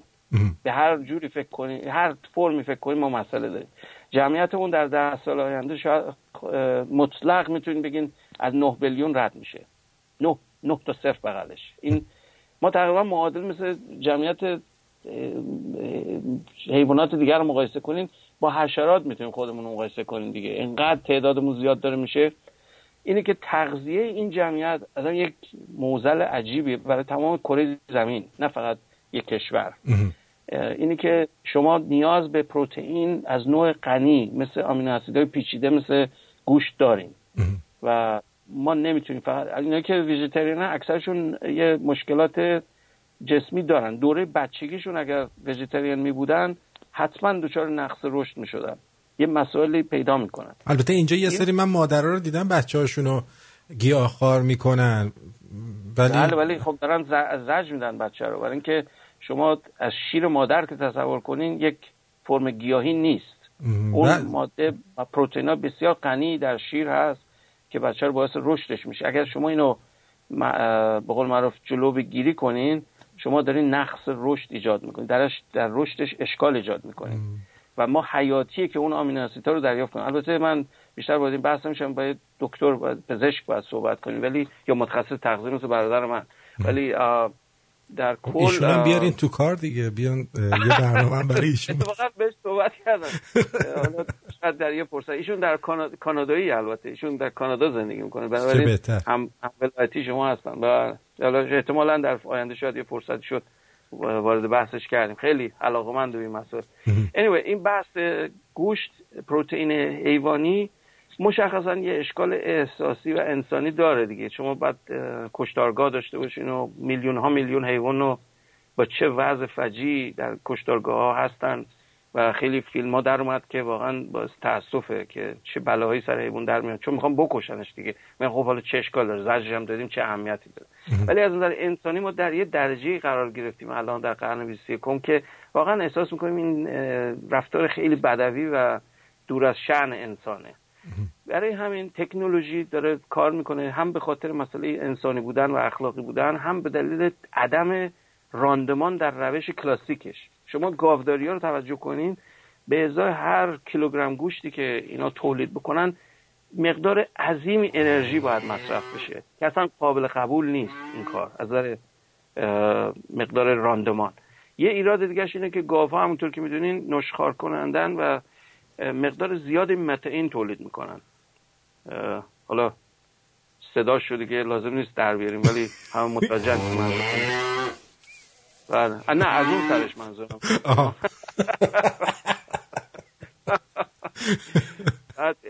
یه مشکل متئین میدونید چیه؟ متئین 35 بار آلودگیش بدتر از کربن دی اکسایده. از نظر گرمخانه‌ای مادون قرمز رو بسیار جذب میکنه و اجازه نمیده بیرون بره. اینه که شما به یک گاو توجه بکنین، در برزیل و آرژانتین که خیلی مصرف کننده عظیم گوشت گاو هستن، اینو تست کردن، یک کپسول مثل بالون بهش وصل کردن ببینن چقدر متئین آزاد میکنه و متوجه شده بودن از مقدار ترافیک کشوری بیشتره. آلودگی که برای گرمخانه ایجاد میکنه، گاواشون بیشتر آلوده میکنن تا اتومبیلاشون. این یک چیز واقعیتیه و ما نمیتونیم این روند رو ادامه بدیم. در آینده که میگم 9 بیلیون خواهیم شد، اصلا امکان پذیر نیست که ما گوشت به این روش تولید کنیم. حالا تکنولوژیایی به وجود اومده و همونجور که اشاره کردین سلولای بنیادی. سلول بنیادی خاصیت تکثیری داره. شما میتونید برنامه‌ریزیش کنید، عین برنامه کامپیوتر چیزی رو تولید کنید که شما میخواین. الان قبلا هم صحبت شد سوانح آتش سوزی الان دیگه اون مسئله بغرنج نیست مثل قدیم که شما دیگه از شک بیفته یه نفر فوری پوستشو از خودش میگیرن، توسعهش میدن، رشدش میدن تو دستگاه، مثل که شما کشاورزی داری میکنید و این پوست اکسپند شده و بزرگ شده رو دوباره بهش پیوند میزنن. این پوست خودشه، بنابراین دفعش هم نمیکنه. اینی که یه قطعه از خودشو به خودش وصل کنید. این همین کار رو شما تصور کنید برای بافت عضلانی هم بکنین، برای مثلا بافت عضلانی گاو مثلا. حالا من ژنتیکشو میتونم تا حدی دستکاری کنم که حتی طعمش هم قابل دسترسی باشه. یعنی گوشت مرغ تولید کنم، گوشت بوقلمون بسازم، گوشت ماهی درست کنم، هر چی به تخیلتون برسه من میتونم انجام بدم. این قابلیت بسیار زیباست. چرا؟ چیزی کشته نمیشه، در حد سلولی این مسئله. بنابراین با تکنولوژی ادیتیو مانیفکتچرینگ مثل همین پرینترهایی که صحبت شد میشه شکل هم حتی بهش بدین. من دقیقاً فرصت نکرد صحبت راجع به این بگم. الان خیلی از کیک پزیا با پرینتر سه‌بعدی کار میکنن، چون میتونن قشنگ یه طرح خود صورتتون رو مثلا سه‌بعدی در بیارن از کیک مثلا، یا این یک کارهای خیلی گرافیکی عجیب غریب بکنن که اصلا با دست نمیشه انجام داد، با پرینتر میشه کرد. حالا گوشت هم همینطوریه، یه ساختار داره، من اون ساختار رو میتونم با پرینتر بسازم و از این سلولای بنیادی استفاده کنم. یعنی حتی چشمتون هم گول میخوره، خیال میکنین واقعا یه تیکه گوشت استیک مثلا جلوتون گذاشتن. اینه که دنیای آینده اونقدرم گریم و چیز نیست، تاریک و ناامید کننده نیست. اگر ما درست تصمیم بگیریم آینده میتونه بسیار خیلی روشن خوب میشه. مثلا ما الان میرفتیم کله پزی، طرف میگفتش که 2 تا چش بیار، 2 تا چش بعدی میگفت آقا تموم شد. ولی وقتی با این سلولای بنیادی درست کنن، طرف میگه آقا چش بیار، هی چش میاره، هی چش میاره. یعنی دیگه کم نمیارن، خدا رو شکر. نه دیگه هر چی که اراده کنین، هر چی تصور، هر چی تو تخیلتون بتونه وارد بشه میتونین بسازینش. حتی چیزایی که وجود خارجی حتی نداشته. مثلا مثل حالا نمیخوام وارد بحثای یه مقدار آنچنانی ریتد بشم، یه قضیه چیز توتال ریکال رو شما یادتونه؟ بحث فیلم زیاد میکنیم، من فیلم خیلی من بله توتال ریکال در صحنه اون مریخش یکی از خانم‌های آنچنانی اومد، بعد به آرنولد شوارزنگر نگاه کرد، بعد جکتشو باز کرد، یه حالت هیجان زده شوک نگاه کرد اون خانمو، برای اینکه تعدادش فرد بود نه زوج. سینه‌اش 3 تا سینه داشت بشه 2 تا. I'll be back. I'll be back.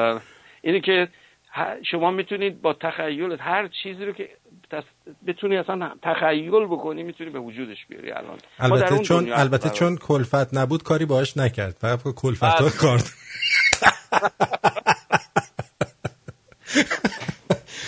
آقای دکتر، دوست عزیزی آقای هومن میگن که در فیلم این بذارید قشنگ بخونم، اینتر استلر، در اونجا میگن بله اونجا خیلی مثل این قوانین فیزیک رو خوب رعایت کردن، درسته؟ تا حدی. نه من اون زیاد خوشم نمیاد به دلیل اون فیلم مکنهیه که اشاره میکنید. اتفاقا یه چیز جالب بگم، ایشون اشاره کرده حتما آشناست که این فیلم با مشاوره با آقای کیپتورن انجام شده. کیپتورن همون آقایی که بهتون گفتم خیلی برجسته ترین فرد در زمینه ورم هول یا همین کرم سوراخ تونلای کرمی در دانشگاه از کلتکه. این باشون مشاوره کرده بود. یه تکنیکای اون تسلیشن که نشون دادن اونا همش بر اساس حرفای آقای کیپتورن بود. صحنه‌هایی بود که به گذشته و زمان هی دائما جلو عقب میشد. اگه یادتون باشه به کتابخونه و اون فضایی که تو اون بعد بعدی رفته بود، هی مثل دنیاهای موازی یه جایی رو اگر خاطرتون باشه از پشت فشار داد به گذشته بچه خودش. اگه یادتون باشه درسته. کتابه رو انداخت، و کتابی علامتی داشت که متوجه شدیم پدرش مثلا چیز داره توضیح میده. این یه اشکال اساسی داشت اون فیلم، اشکالش هم همون فرم لوپ بود. تمپورال لوپ اصلا غلطه، از نظر کازال غلطه، یعنی شما با خودت نمیتونی درگیر بشی، شما در جریان زمان قرار داری. اگر قرار بود با فیدبک کنی با خودت، با اون وقت مسئله چیز به هم میخورد، کازال به هم میخورد. مثلا مثال خنده‌دارش از قدیم ایام این بوده، در زمان اینشتین هم اینو بهش میگفتن که مثلا آیا میشه برگشت به گذشته؟ اولین چیزی که یه نفر فکر میکنه اینه که البته یه مقداری مشکل عاطفی دارن، میخوان برن پدر بزرگ خودشونو بکشن. من نمیدونم حالا چرا مثال اینقدر احمقانه یکی میزنه، ولی این چیز نرم اینه از قدیم که شما اگر برگردی به گذشته، مثلا به پدر بزرگت، اگر مشکلی برای اون ایجاد کنی، خودت به وجود نمیاد. درسته یا نه؟ درسته. خب این پس یعنی چی اصلا؟ یعنی شما نمیتونی این کارو بکنی چون وجود داری خودت. مثل قضیه دکارت، من شک دارم پس من هستم، من تردید میکنم به وجودم پس هستم. همین شک کردن خودش نشون میده که وجود دارین شما. بنابراین نمیتونی نقص کنین خودتونو. یه پسخور چیزی داره، پسخور غلط داره. اینه که اون اینترستلار مشکلشون بود. ولی هدف فیلم به نظر من زیاد جنبه فضایی نداشت، بیشتر به محیط زیست ربط داشت. چون اگر خاطرتون باشه اینا به این دلیل میخواستن مسافرت کنن چون همین با GMO و غذاهای ژنتیکی همه چیز رو چون یه نواخت کرده بودن، گیاها و تنوع گیاهی از دست رفته بود، ما غذا دیگه نداشتیم بخوریم، همش سیب زمینی و ذرت میخوردن اگر خاطرتون باشه. درسته. این بود که اگه موافق باشین یه بریک کوچیک بگیریم و برگردیم. I've been sent here from the future. I have to have sex with your housekeeper to save humanity. What? Bring me your housekeeper. I have to have sex with her now. I'm the Terminator. I don't have a housekeeper, and I think you're just present-day Arnold Schwarzenegger. No, I am a machine. Every second I'm not having sex with a housekeeper, robots are killing people in the future. Okay, I finished for the day.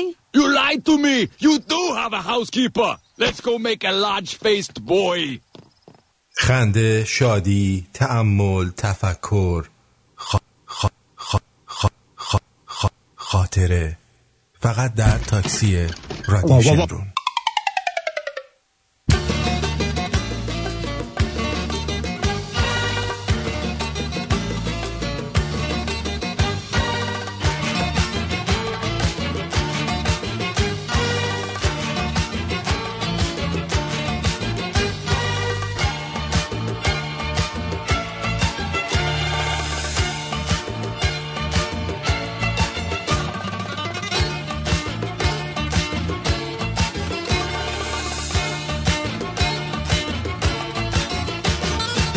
شب به اون چشمات خواب نرسه، به تو میخوام مهتاب نرسه، بریم اونجا که دیگه به تو دست آفتاب نرسه.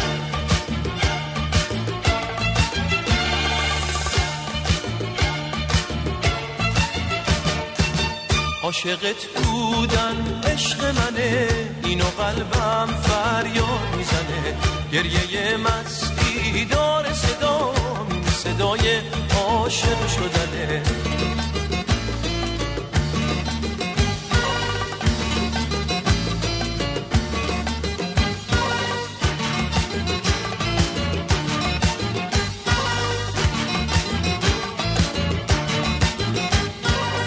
قصه عشق باز تو صدامه،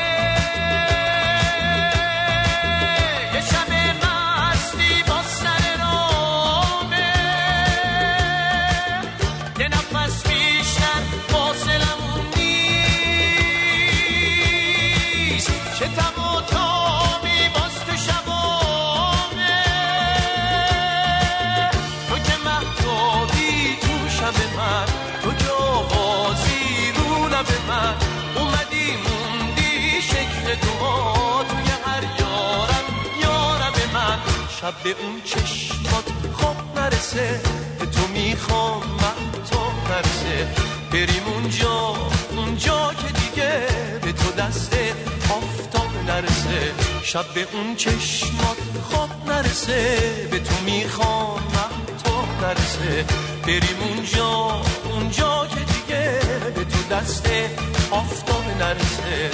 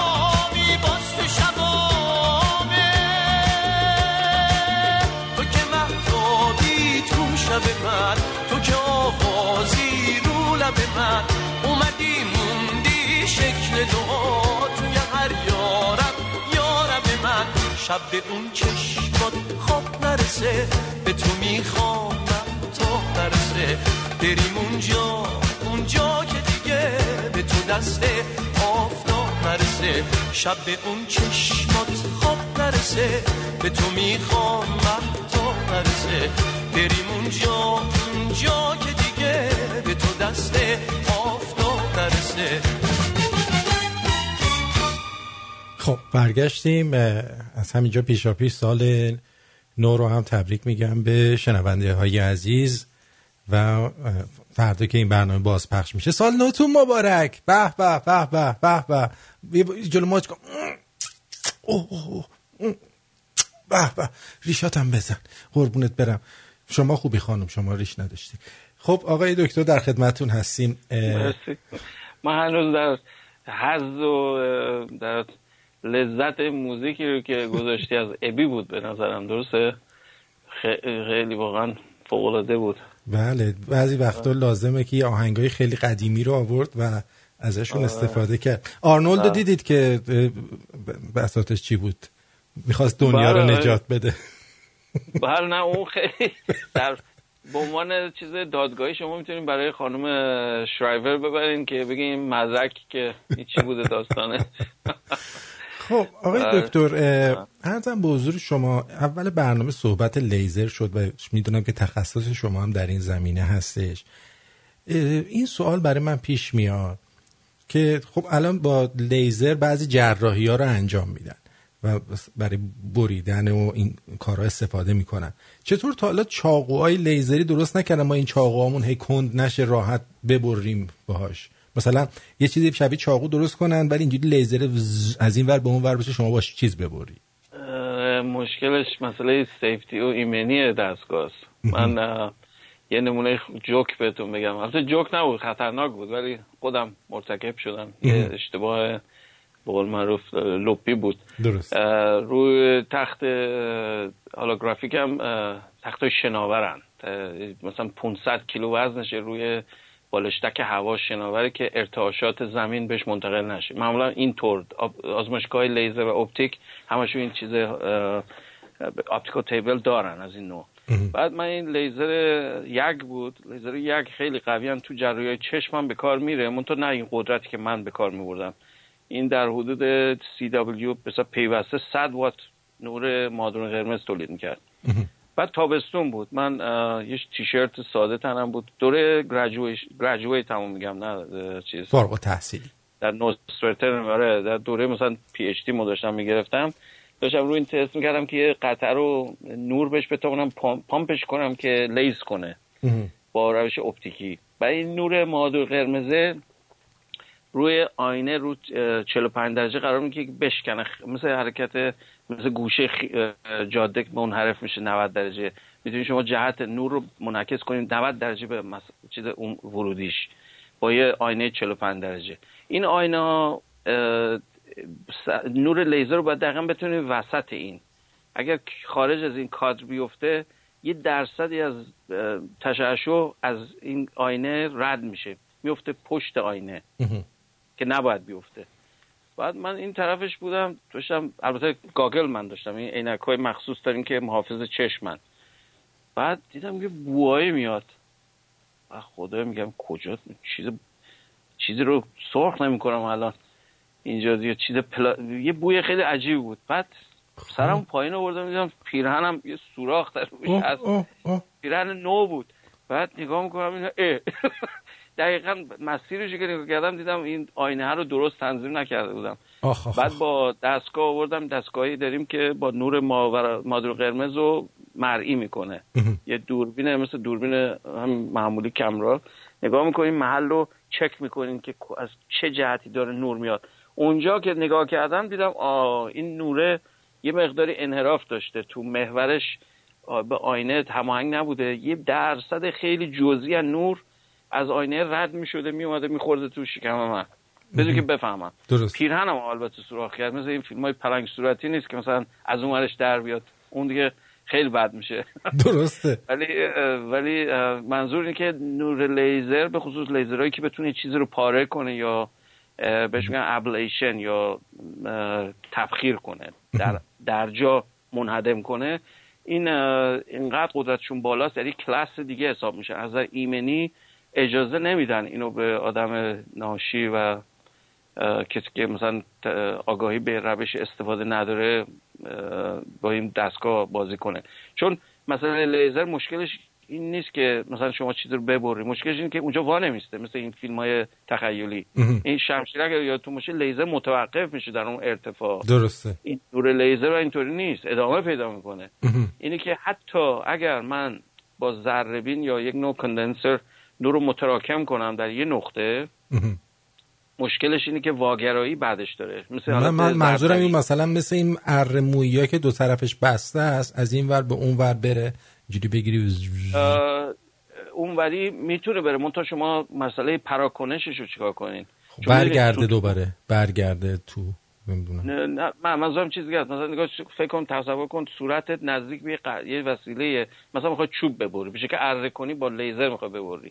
اگر نزدیک این وسیله باشی، اگر یک انحرافی کوچکی در این قطعه باشه که نور رو منعکس کنه تو چشم ممکنه همونجا کور بشه، به صورت محلی کور بشه چشم. کلا پس منتفیه. شما خیلی مسائل ایمنی رو باید رعایت کنید با این لیزرهای قدرتمند بخواید بازی کنین، مثلا کار کنین. نمی‌کنه همون چاقو رو تیز بکنیم راحت تریم.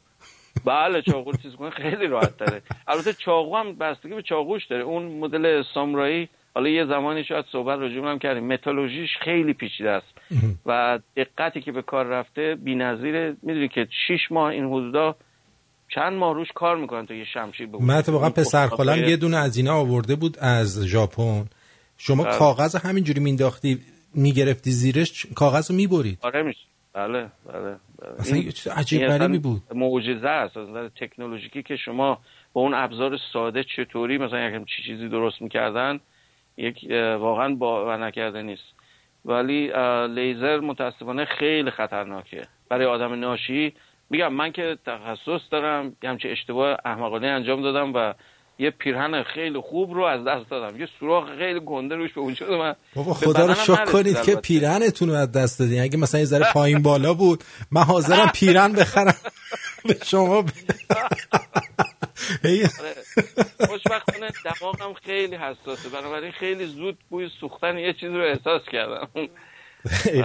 ولی حالا حرف لیزر که شد، این قضیه که بعضیا چشمشون ضعیفه با لیزر میرن چیز میکنن، درست میکنن، عمل لیزر انجام میدن، واقعا چیکار میکنن توی چشمشون؟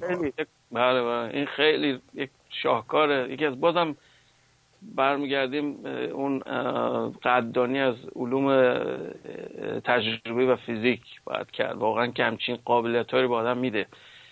چشم اصولا اگر حتما مطلع هستین، انحراف چشم به خاطر لنز و اون عدسی چشمه.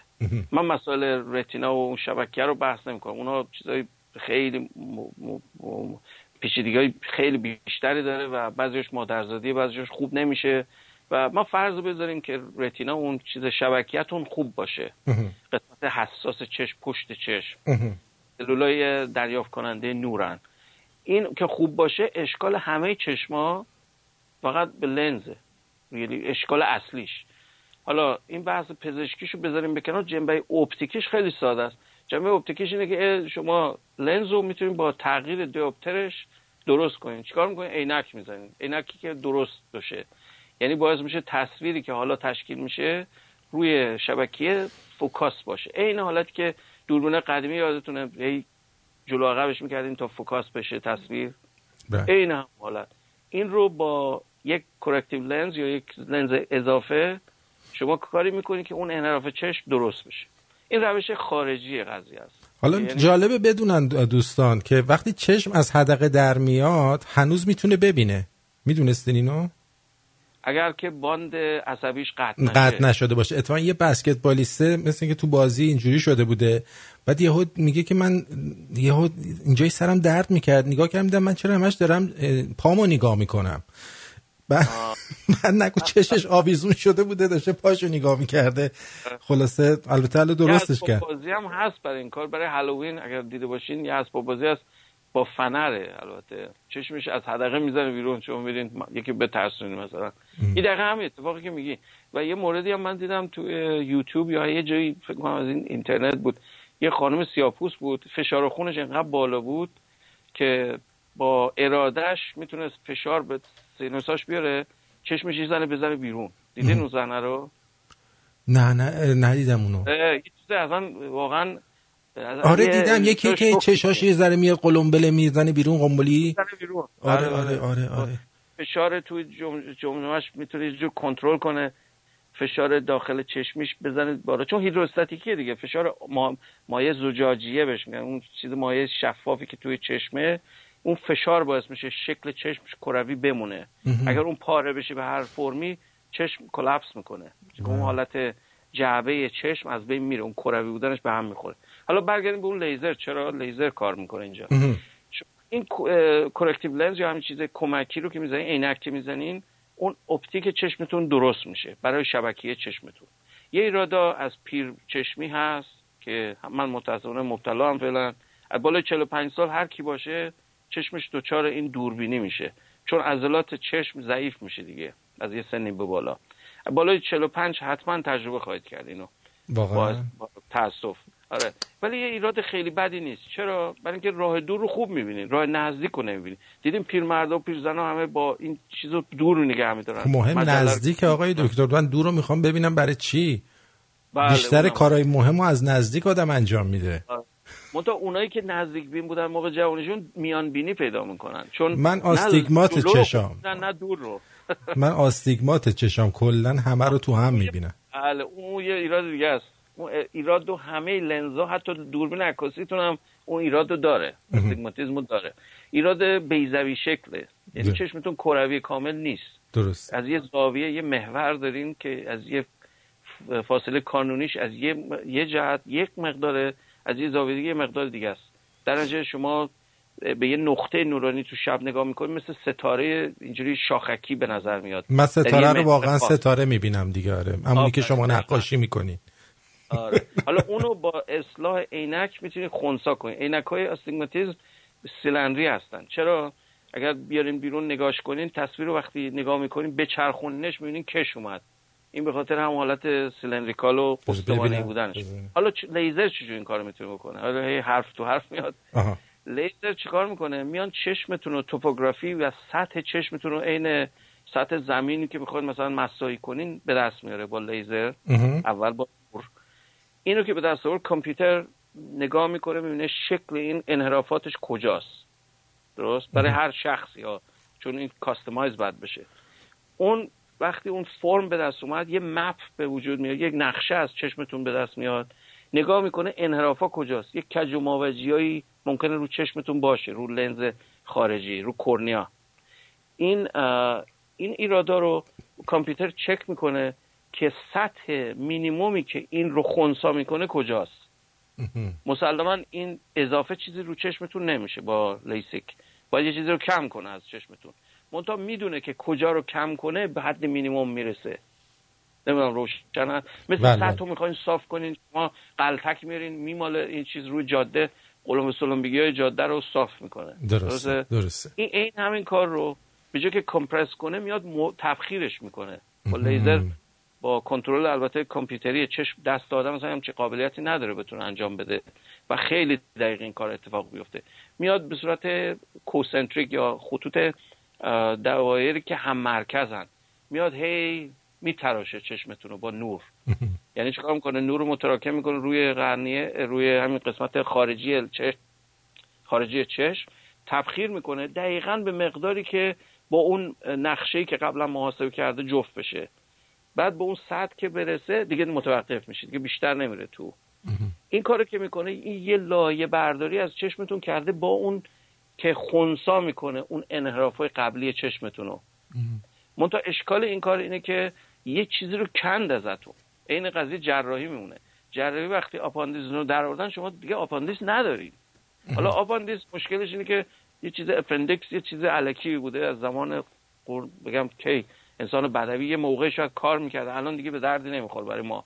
ولی چشمتون یه چیز شوخی برداری نیست. وقتی اینو یه لایه از روش بردارین بعداً دوباره چشمتون اشکال پیدا کنه باید یه لایه دیگه باز بردارین ازش.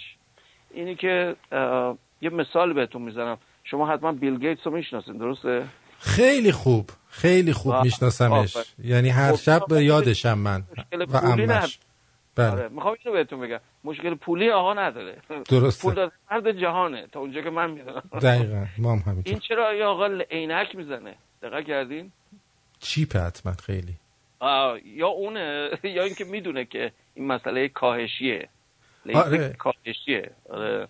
چون یه اوپس نمیتونین بگین مثلا اشتباه شد، مثلا این چی اشتباه البته نمیکنم. من اینم بگم، من متخصصان چشم دوستم، یکی از دوستان نزدیکم متخصص قرنیه و جراحی چشمه، مشخصا میتونم بگم من میتونم بهش اعتماد کنم این کارو بکنم. منتها قانون کار عوض نمیشه. اینکه لایه برداری میکنین دیگه بر نمیگرده رو چشمتون. اینه که ترمیم چشم به این روش کاهشیه. بله. خب موافق باشید بریم یه هوایی بخوریم برگردیم. بله حتما. خیلیاتون از من سوال میکنید که آقا چطوری میشه به رادیو شمرون آبونمان پرداخت کرد. خیلی خوب، برای حمایت از رادیو شمرون به وبسایت ما به آدرس radioshemrun.com سری بزنید. پرداخت آبونمان نشانه شخصیت والای آریایی توه. بیایید فرهنگ مفتبری و نظری خوری که سوغات حمله اعرابه رو ریشه‌کن کنیم. radioshemrun.com.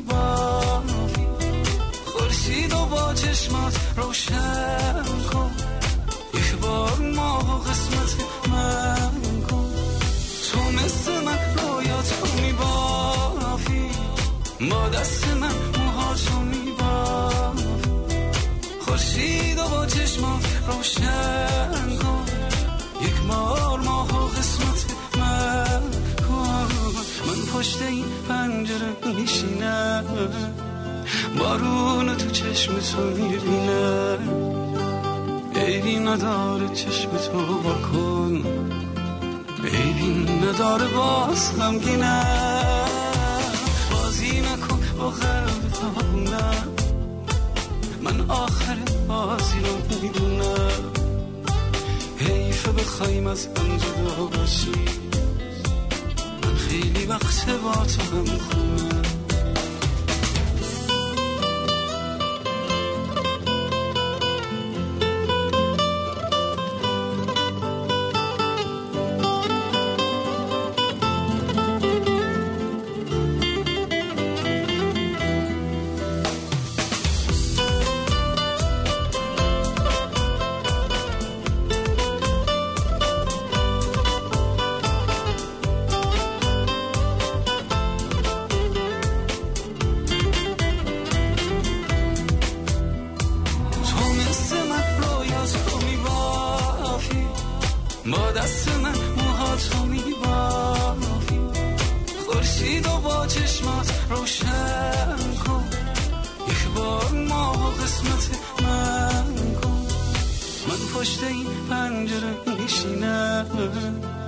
بارون تو چشم تو میرینه، عیبی نداره چشم تو با کن، عیبی نداره باز غمگینه، بازی نکن با قلب تابونه، من آخر بازی رو میدونم، حیفه بخوایم از هم جدا باشی، من خیلی وقت با تو هم خونه.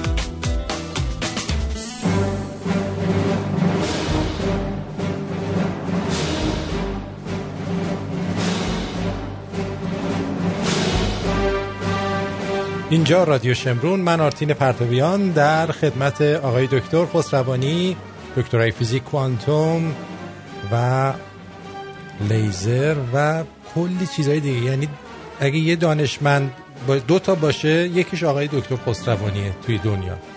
اینجوری ما حساب میکنیم. عرضم به حضور لطف شما. خواهش میکنم. آقای دکتر، خیلی از دوستان قضیه مثلث برمودا و مثلث دراگن تراینگل که سمت چین هست رو خیلی براشون اهمیت داره. بیاین یک بار یه صحبتی در مورد این بکنیم که اصلا این بالاخره ما چیکار کنیم؟ بریم اونجا، نریم اونجا، میریم تو سیاهچاله، میریم تو سرزمین لیلیپوتیا مثل گالیور؟ چیه قضیهش؟ خب این خیلی بحث داغی. من از زمان بچگی من یادم این بحث بود که این مثلث برمودا چیه. فیلم های متنوع ازش ساختن، دراماتایز شده، فیلم ازش ساختن. خیلی یه چیز خیلی پاپولاره. همون حدیه که مثلا راجع به یوفو حرف بزنین، راجع به مثلث برمودا هم حرف زدن، یا اون یکی دیگه تو آسیا.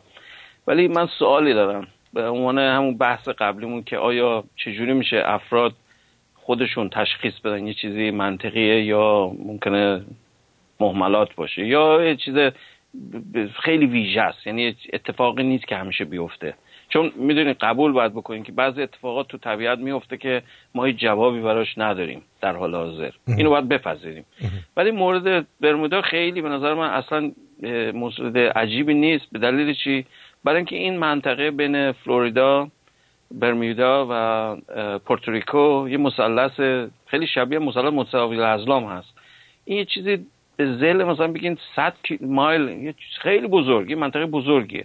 این مهمترین کریدور دریایی در اقیانوس اطلسه و کروزهای توریستی از این منطقه رد میشن دائما. من سوالی از افرادی که این ذهنیت رو دارن که اینجا یه چیز انامالی عجیبی هست، همیشه اتفاق میفته، این اگر قرار بود اینطوری باشه که این کشتی‌ها با کجا میرن؟ این کشتی‌ها همشون دائما دارن از این مسیر رد میشن. هواپیما کریدور هوایی از این منطقه رد میشه. این چه جور میتونه یه چیز غیر عادی مثلا یک جور حفره به تونل زمان و اینا باشه و از این صحبتایی که میکنن، چیزای ماورالطبیعی. این اگر اینطوری بود که اصلا الان تمام دنیا تمام دانشمنداشو چیز میکرد، شاغل میکرد که روی این کار کنن. این نیست واقعا. منتها اینو گفتیم ولی باید یک چیز دیگر رو قبول کنیم. سوانح غیر مترقبه پیش میاد. اینو من منکرش نیستم، نه در اونجا، در خیلی جاها. مورد جدیدش این 2 سال پیش این کشتی باری بود که الان اسمش یادم، یه اسم اسپانیش داره. کشتی اشتباه کرد، تو هوریکن رفت، غرق شد. الان هم اون جعبه سیاهشو پیدا کردن که واقعا دردناک بود، واقعا مثلا تأثیربار بود که گوش بدین چه جور صحبت‌ها، چقدر که فرماندهش اون کاپیتانش اشتباه فاحش کرد که به جای که مسیر رو عوض کنه رفتن تو وسط اون چشم اون چیز به سمت هوریکن که غرق شد. اینی که این اتفاقات میفته، ولی این که الزاماً این ناشی یک اثر ماورا طبیعی باشه میتونه نباشه. به طور طبیعی دائما اتفاق نمیفته. اگر بود که اصلا مردم مثلا زندگی میافتادن اون منطقه، شما هواپیما میره، کشتی کروز اونجا توریست میبره، خب این که نمیشه که. و یه مسئله دیگه هست که نمیخوام کاملا مسدود کنم اینو، به این مسئله فکر کنید. یه چیزی هست به نام روگ ویو، یعنی امواج بی حساب و کتاب. حالا من نمیدونم فارسی چی میخواد ترجمه کنه، روگ مثل کشورهای روگ یا چیز، اصطلاح عامی خیلی متداولیه. یعنی شما قانون و چیز نداره مثل بقیه کارا. موج به صورت طبیعی تو دریا هست، به خاطر جریان باد و اینا موج تشکیل میشه اینا. بعضی موارد بسیار خاص این موج‌ها رو هم سوار میشن، بر هم نهی دارن به اصطلاح، یا سوپر پوزیشن پیدا میکنن. این اگر این اتفاق بیفته چیزش دامنش بزرگ میشه. دامنش چقدر بزرگ میشه؟ اینقدر بزرگ میشه برای حتی کشتی سوپر تانکر هم غیر قابل کنترله. من شنیدم یه چیزی بالای 30 متر ارتفاع بعضی از این امواجه، 30 تا 60 متر. تصور کنین وسط اقیانوس هیچی نیست، یه دفعه یک موجی تشکیل میشه که ارتفاعش 30 تا 60 متر مثلا ارتفاع داره. این با اون ضربه‌ای که میزنه به کشتیتون کار نداره 2 تن وزنش باشه یا 100,000 تن، این امکان نداره بتونه همچین چیزی رو هندل کنه. ولی احتمال این اتفاق خیلی نادره که امواج اینجوری با هم در یک همفازی قرار بگیرن که همچین اتفاقی بیفته. اصطلاح فنیش هم بخواد مردم جستجو کنن بهش میگن سالتون یا تک موجی. اینه که اون رو نمیتونین منکرش بشه، ولی اینکه به یک فضا و زمان ربط داره و از این چیزا من والا نمیخوام راجع به اون چیز خیلی بیشتر بگم، برای اینکه من تخیلم میتونم باز کنم، فیلم‌های فضایی، فیلم‌های تخیلی بحث کنیم، ولی واقعیت فیزیکی اینه که این مسیر خطرناکی نیست، مردم میرن هیچ اتفاقی هم نمیفته. ولی یک بارهایی هم در جنگ دوم میگن یه اسکادران هوایی رفته اونجا گم و گور شده، یا یه جدیدترش یه آقایی با هواپیمای سسناش بوده. هواپیمای سسنا میدونین مخزن سوختیش اصلا جا نداره برای برد زیاد. من اینجا پرواز میکنم بعضی وقتا به عنوان البته کمک خلبان یه مسیرهای مثلا بگین 200 مایل ناتیکال مایل رو مثلا میتونیم بریم، 250 ناتیکال مایل. این مسیر چیز رو 400 مایل میگن ظاهرا رفته. حتی بادم اگر از تیل ویند داشته باشه نمیتونه همچین مسیر رو بره. پس این چجوری توضیحش چیه؟ بعد خود اون آقا خلبان توضیح داده که مگنتومتر اون قسمت قطب مغناطیسیش نشون داده اعوجاج داره. این که مثلا منطقی به نظر نمیاد چون بالاخره قطب زمین معلومه کدومریه، ولی این اینجوری بوده. اینه که این بعضی موارد هست در همه زمین‌ها، حتی بحث سایکولوژی رو اون دفعه قبلی کردیم، یه مسئله هست واقعا با علم امروزی قابل توضیح نیست. نمیخوام خیلی زیاد بیراه برم، ولی یه چیز رو دوست دارم حتما اشاره کنم. مسائل آماری خیلی مهمه، بسیار بسیار مهمه در درک مدرن، در درک علمی مدرن. برای چی؟ برای اینکه شما به صورت قطعی هیچی رو ندارین، به صورت آماری همه چی رو دارین.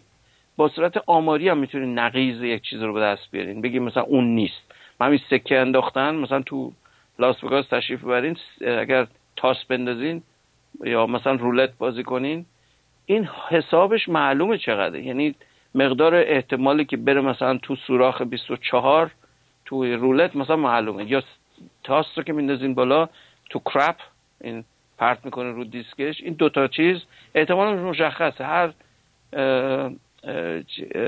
تاسی 6 تا وجه داره چون مکعبیه. من اگر به طور غیرعادی جفت 6 مثلا بیارم، جفت 0 بیارم، جفت 1، این منطقی نیست آخه، برای اینکه این 6 تا وجه داره، نمیتونه دائما یه چیز به خصوص بیاد. و وقتی شما دستکاری کرده باشین، مثلا یه چیز مغناطیسی توش گذاشتین یا وزنش رو تغییر دادین، بلافاصله کازینو میفهمه شما دارین کلک میزنین. خب این به همین، یا برعکس شما میفهمین که کازینو داره کلک میزنه و غیر قانونی این کار. اینه که آمار بسیار مهمه. حالا موردی که میخوام بگم که یکم باعث بشه مردم یعنی شنونده‌ها برن راجبش بررسی کنن. یه موردی بود خیلی عجیب بود برای من. تو همون بخش سایکولوژی از پرینستون اومده بودن یه تست کرده بودن با منبع رادیواکتیو. همه میدونن مسئله رادیواکتیو با مغز آدم هیچ ربطی نداره، درسته؟ یه وسیله است، یه قطعه است، داره یه تشعشع میکنه. بعد دستگاه دیتکتوری که بغلش بذارین میتونه اینو دیتکت کنه، یه صدا بده، مثلا میگه تیک تیک تیک، مثلا تیک تیک ساعت مثلا. نرخ تیک تیک که میکنه بررسی به این بستگی به این داره که این تشعشع چقدر باشه، درست؟ اومد این آقا چیکار کرد؟ اومد افرادی رو از همین خیابون گفت بیان تو داوطلبی، مثل قضیه اون قبلی اون کلاه خود خدا، گفت بیاین تو این تیک تیک رو میشنوین. بهشون هم نمیگفت این چیه، گفت این تیک تیک رو میشنوین، سعی کن تو ذهنت اینو تغییرش بدی و بنویس، یادداشت کن که می‌خواستی چیکار کنی، مثلا می‌خواستی زیادش کنی یا کمش کنی. این اتفاق رو به تعداد زیاد انجام میده با داوطلبای متنوع. یه چیز عجیبی آماری کشف میکنه که اصلا قابل توصیف به نظر من نیست با هیچ تئوری فیزیکی. به این نتیجه میرسه که بین انتخاب فرد و جهتی که این تغییر به وجود میاد هیچ چیز رابطه مستقیم آماری وجود نداره. یعنی ایشون متوجه شد که بعضیا 50% میگن میخواستم زیادش کنم بعد کم شد، یا برعکسش، درست؟ ولی سوال اصلی که بعد از این کار به وجود اومد که واقعا غیر قابل تصوره اینه که تغییر به وجود اومد. این به نظر شما عجیب نیست؟ مثلا هیچ فرم فیزیکی معادلاتی وجود نداره که بتونه همچین چیز رو توجیه کنه که شما من تأثیر روی خواص رادیواکتیو بذارم. اصلا همچین چیزی مزخرف به نظر میاد. ولی این آماری نشون داد که این افراد با بایو فیدبکشون با این سیستم باعث شدن تیک تیک تغییر کنه یه مقداری. منتها جهت تغییر مشخص نبود. یعنی ثابت کرد که آماری حالت قرینه داره، این سکه شیر یا خد انداختن میمونه. یا بحث اون کوانتومی که صحبتشو کردیم، شما هیچ وقت نهایت عمل رو نمیدونید، شما فقط احتمال اتفاق رو میدونید که با احتمالی این میشه یا اون میشه. کوانتوم مکانیک هیچی بیشتر از این به شما نمیتونه بگه متاسفانه. اصلا ثابت بهتون میکنه که اصلا این سوال خارج از این کادر غلطه که شما بگین چی میشه. من فقط با احتمالات بهتون میدونم بگم وقایع طبیعی چیه، نه به صورت قطعی. این پایه و اساس کوانتوم مکانیکه و در همین حد بسنده میکنم. خب آقای دکتر، قبل از اینکه پایان ببریم برنامه رو، یک سوال بر من پیش میاد. شما به عنوان کسی که تو این رشته هستید فکر می‌کنم بشه اینو کوتاه جواب داد تا حدودی. خیلی از آدما میگن که میخوای چی کارشی، توی مقصد خارج از کشور میگن دکتر یا وکیل. اگه کسی به رشته فیزیک و کوانتوم و اینا علاقه داشته باشه، چه چیزی باید بخونه که از نظر مالی هم تامین باشه و همیشه کار براش باشه؟ بله، این سوال بسیار بغرنجیه، برای اینکه خودم دچارش بودم. من مدت‌ها تو اکادمیک بودم و خیلی از نظر مالی مشکل داشتم. همون دانشگاه که میگم نورثوسترن شیکاگو، اصلا قیمتش وحشتناکه، مثل تورنتو مثلا، شاید بدتر. بعد مقدار درآمد واقعا اصلا شما اگر عاشق نباشین نمیتونین وارد این بحثا بشین، به خاطر اینکه اصلا سودی نداره. این کارها دقیقاً خلاف چیز اقتصادیتونه، نفع اقتصادیتونه. در امریکا متأسفانه سیستم کاپیتالیستی همه چیز بر اساس اقتصاده. یعنی شما پول در میارین، پولتون حرف میزنه. اینه که خب طبیعتاً قسمت عمده از جامعه به سمت جنبه‌های اقتصادی توجه دارن، میرن به اون سمت. البته بگمتون بعضی چیزا اشباع شده. شما زن من یک اصطلاح خوبی داره، البته خانم من امریکاییه، میگه که به ازای هر جاروکش و رفتگر چیز مثلا مال مدارس، جنیتور مدرسه، 4 تا وکیل هست در امریکا. خب این مضحک نیست به نظر شما؟ خب وقتی شما همچی کاری با پاپولیشنتون بکنین، چیز توزیع کاری غلط در میاد. چرا؟ قسمت‌های خدماتی جامعه قسمت‌های پایه هرمی هستن، باید تعدادشون بیشتر باشه. قسمت‌های بالاتر که بیشتر سریبرال و فکری هستن، مقدارشون زیاد نمیتونه باشه و نباید هم زیاد باشه. اینه که جمعیتی که الان ما تو جاهای فیلدهای مثل استاک مارکت تو وال استریت داریم یا تو مثلا وکالت داریم، اینقدر زیادن اصلا مفهوم تولید به هم خورده. شما اینا کار مثبتشون چیه واقعا؟ یعنی غیر از جر و بحث کردن که یکی رو قانون رو یه جوری بچرخونن که به نفع به اصطلاح چیزشون بشه، موکلشون بشه، چی کار میکنن؟ من نمیام البته خط باطل بکشم، قانون نیاز داره به مجری و کسی که بهش اطلاع داشته باشه، ولی متاسفانه تناسبش به هم خورده. برای همین در خیلی موارد شما باید حتما جنبه اون مینیمم رو در نظر بگیرید، ولی اگر عاشق هستین باید برین دنبال کار. اگر واقعا فقط صرف مالی میخواین چیز کنین، به نظر من مقداری تلف میکنین وقتتون رو. اگر واقعا عاشقش نیستین دنبالش نرین. خیلی شبیه به موزیکه، خیلی شبیه به هنره. شما نقاش بشین، جریان شرق قصه یادتونه دیگه، سالها پیش میگفت زن نقاش نشد، نقاش فقیره. درسته؟ برای چی فقیره؟ این ون گوگ رو نگاه کنین، آثار نقاشیش اصلا قیمت ندارن. خود بدبختش تو بدبختی و فقر مرد. خب اینه که نمیتونم به این صراحت بگم که شما مسائل علمی، جنبه‌های کاربردی علمی چرا موفقیت آمیزه. شما به جنبه‌های مهندسی توجه کنین یا به جنبه‌هایی که یه جوری ربط پیدا کنه به سیستم اقتصادی، اونا همشون موفقن.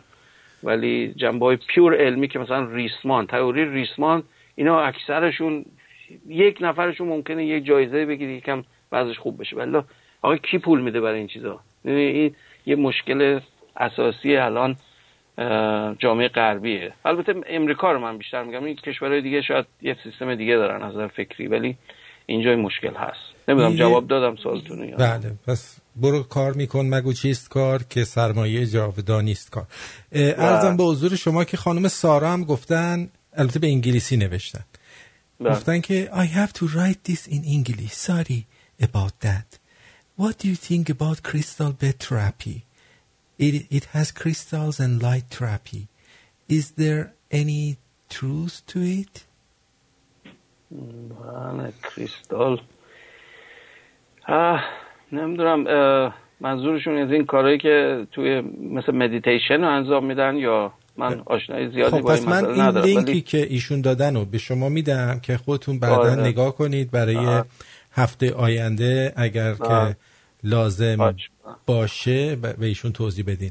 خب آقای دکتر، من پیش به شما سال نو رو تبریک میگم و امیدوارم که سال بسیار بسیار بسیار پربار، پر از اختراعات جدید، پر از سلامتی، ثروت و شادی و خوشبختی در کنار خانواده داشته باشید. بی‌نهایت سپاسگزارم از لطف شما و از اشتیاق و شعفی که دریافت میکنم به خاطر این گفتاری که از شنوندهاتون میاد روی این پیجتون. اصلا بی‌نظیره واقعا. من هیچی نمیتونم بگم.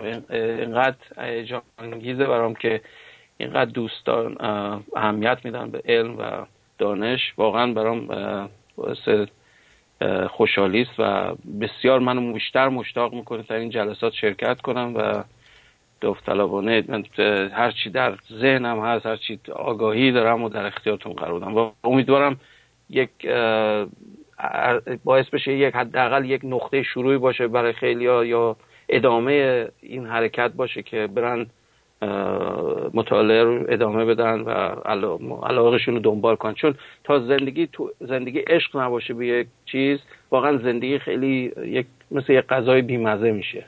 بله دقیقا من این رو با رادیو احساس میکنم. دقیقا. خیلی ممنونم از شما. سال آینده بدرود. قربان شما. خدا حافظ. مرسی. با تشکر از جناب آقای دکتر خسروانی، دانشمند درجه 1 مردمی و عاشق، واقعا عاشقه که میاد و 2 ساعت وقت رو، حالا قبل از اونم حتما مطالعاتی رو میذارن و میان علم و دانششون رو در اختیار ما میذارن. واقعا به افتخارشون. مرسی. سال نوتون مبارک باشه. امیدوارم که سالی پر از عشق، ثروت، سلامتی، محبت، هر آنچه که امسال بهش نرسیدید در سال آینده بهش برسید. امیدوارم وضع اوضاع تک تکتون انقدر خوب بشه که من بگم آقا دیگه آبومان ندید، دیگه من نمیدونم با این پولا چیکار کنم، دیگه خسته شدم. دوستون دارم و تا سال آینده روی تک تک شما رو چیکار کنم، آخر سال دیگه میبوسم. بای بای.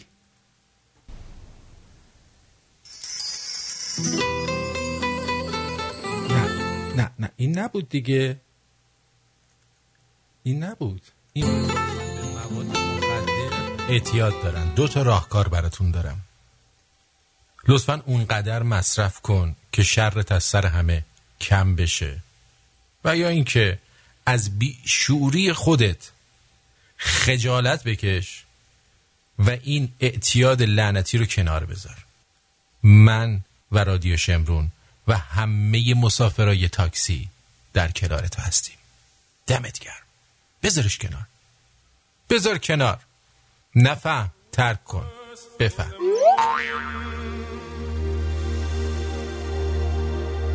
Of lovers sleeping tight are rolling by like thunder now. As I look in your eyes, I hold on to your body and feel each move you make. Your voice is warm and tender, a love that I could not forsake, 'cause you're my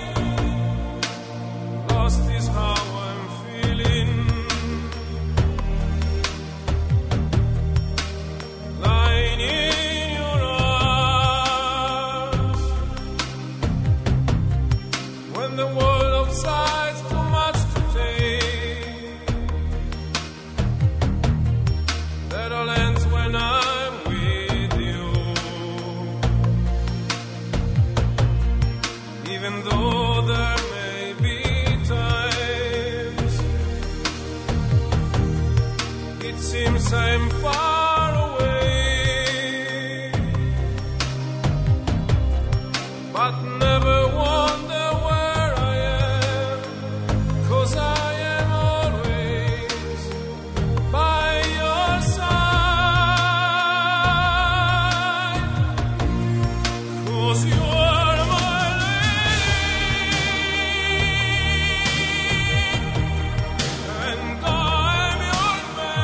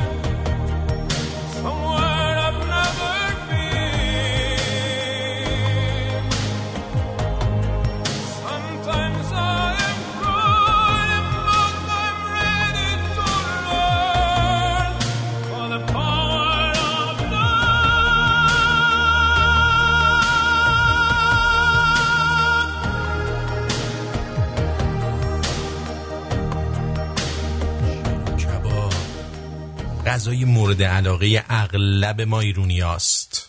درست مثل رادیو شمرون که حتی اونایی که دوستش ندارن بازم گوش میدن. خواستم بگم میدونم داری گوش میکنی، دمت گرم. گوش کن حالت خوب میشه. گوش کن.